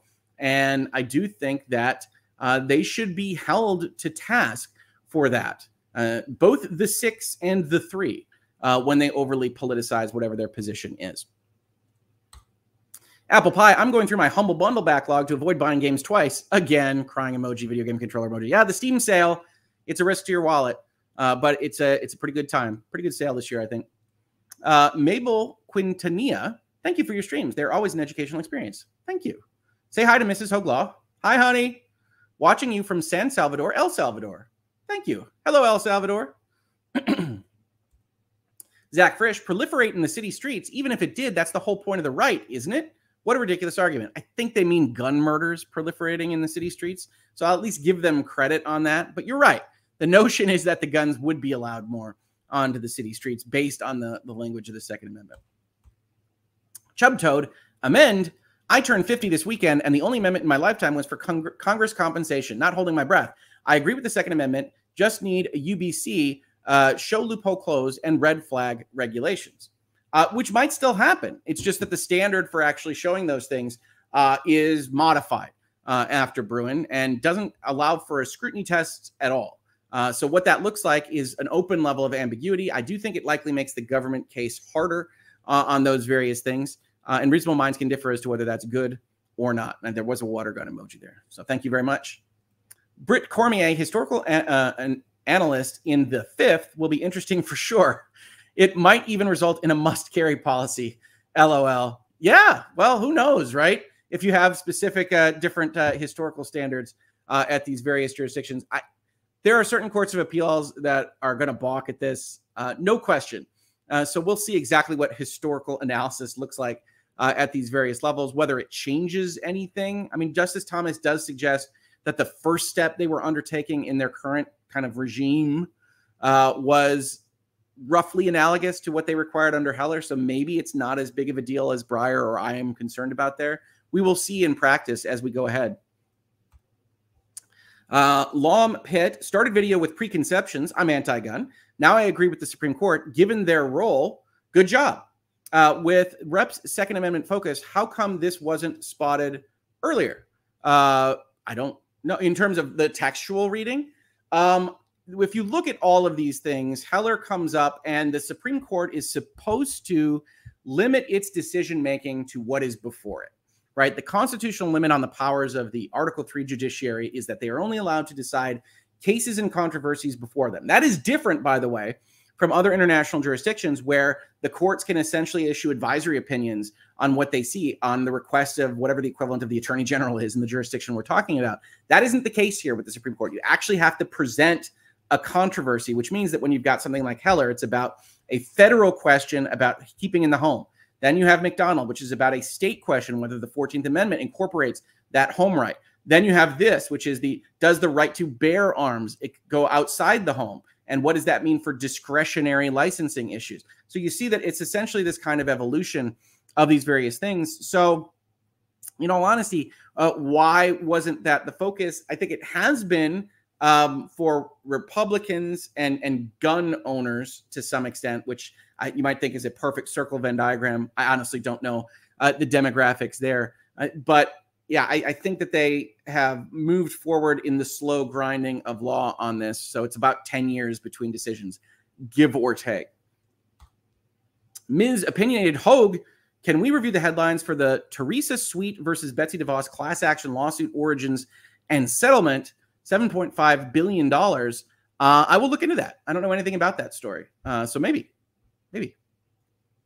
Britt Cormier, common use is an interesting idea. If not for the NFA of 1934, maybe fully automatic guns would be common today. There's no way to prove it, but it is thought-provoking to me. Yeah, I mean, and we can't go into alternate universes. We can't jump in to, the multiverse of madness to decide these various things. So that's another interesting aspect of this, is that the contours of what is normalized in any given setting is a reflection in part on both societal norms and legal norms of the time, which means that common use or things that are kind of more amorphous in that historical context are a little bit difficult to track as to what's important and what's not. Like I said, I don't necessarily love the standard that Justice Thomas and the court came up with here, and it will be interesting to see how it goes forward. Bearded Apostle, Kiwi Thinker. Hi, Hogue. Thought I'd come to say hi while I wait for the Law Patrol's stream. He was talking gun laws recently also. Interesting differences by country. Well, thank you for dropping by. Absolutely. We have a kind of full-featured hangouts and headlines today with some important stuff. And I think we are up to speed on everything. So, yes, in respect of Kirkland Ellis, Kerry Harvey, deep pocket clients telling us it's us or them. Yeah, that kind of notion almost entirely signals some client pressure from somebody. Somebody that's worth millions and millions of dollars to the firm, or more than one, saying, you can't have this practice anymore because it reflects poorly on us or our brand or our reputation. But still, if you're a partner at a law firm and you win a Supreme Court case of this magnitude and essentially are shown the door the day you win, I can understand resenting that. Outside of politics, outside of whatever it is that you just represented, I understand the firm's position to be for clients and not its partners, although I do have a certain Jerry Maguire-esque notion of, fewer clients, less money, more individualized approaches. Kirkland Ellis is not my bag, as they say. There's a reason it's Hogue Law and not the other firms that I've otherwise worked at that are on my hat right now. But I understand where they're coming from and a certain corporate economic sensibility. I also think that if I were a lawyer in those shoes, I would be really, really resentful of the whole situation. What else do we have here? That we have the shall not be infringed means just that. That's certainly part of the aspect of the Second Amendment fight on this, and certainly the discussion of the other amendments. And the courts have generally found that there's at least some wiggle room with the shall not be, and that doesn't change here. It just changes to whatever happened historically and whatever this right meant historically. I don't know that that's better, but we will see. Azure Shade, you did great, Hogue. Thumbs up emoji. Thanks. Whenever there's serious topics, I always want to make sure that I treat them with the importance and seriousness with which they deserve. SCOTUS is still the most trusted public institution, though, compared to the presidency and the legislature.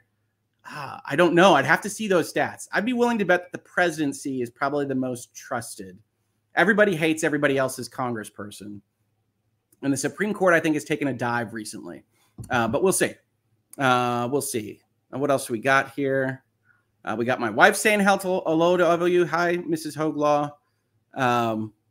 We got Super Chat. Zach Frisch, listening to Headlines Hangouts on my morning jog, got chased by a turkey. That turkey has some thoughts about Bruen. Thanks for keeping up this segment. Absolutely. I love having these talks. And I knew I wanted to have a talk about something this interesting and serious in the context of hyperbolic media coverage. We're going to be talking about all sorts of stuff here. Supreme Court decisions, video game releases, all sorts of things. We're not, we're getting out of the Johnny Depp, Amber Heard only business. I'm sure there'll still be some things that pop up that are of interest, but we're not doing that only.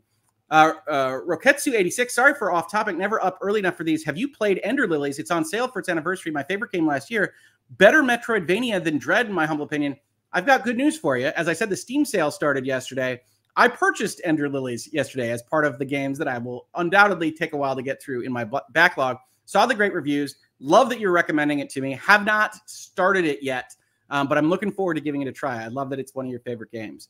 And I love Ender Lilies. Also Hollow Knight. I've played Hollow Knight. Love Hollow Knight. So I'm interested in trying Ender Lilies. And I think that's it for today. So thank you, everybody, for checking in. I did mention this before. I will put a community post in. Next week's going to be weird. I'm not going to have a camera. So I'll probably be doing a virtual legality or two. Don't know.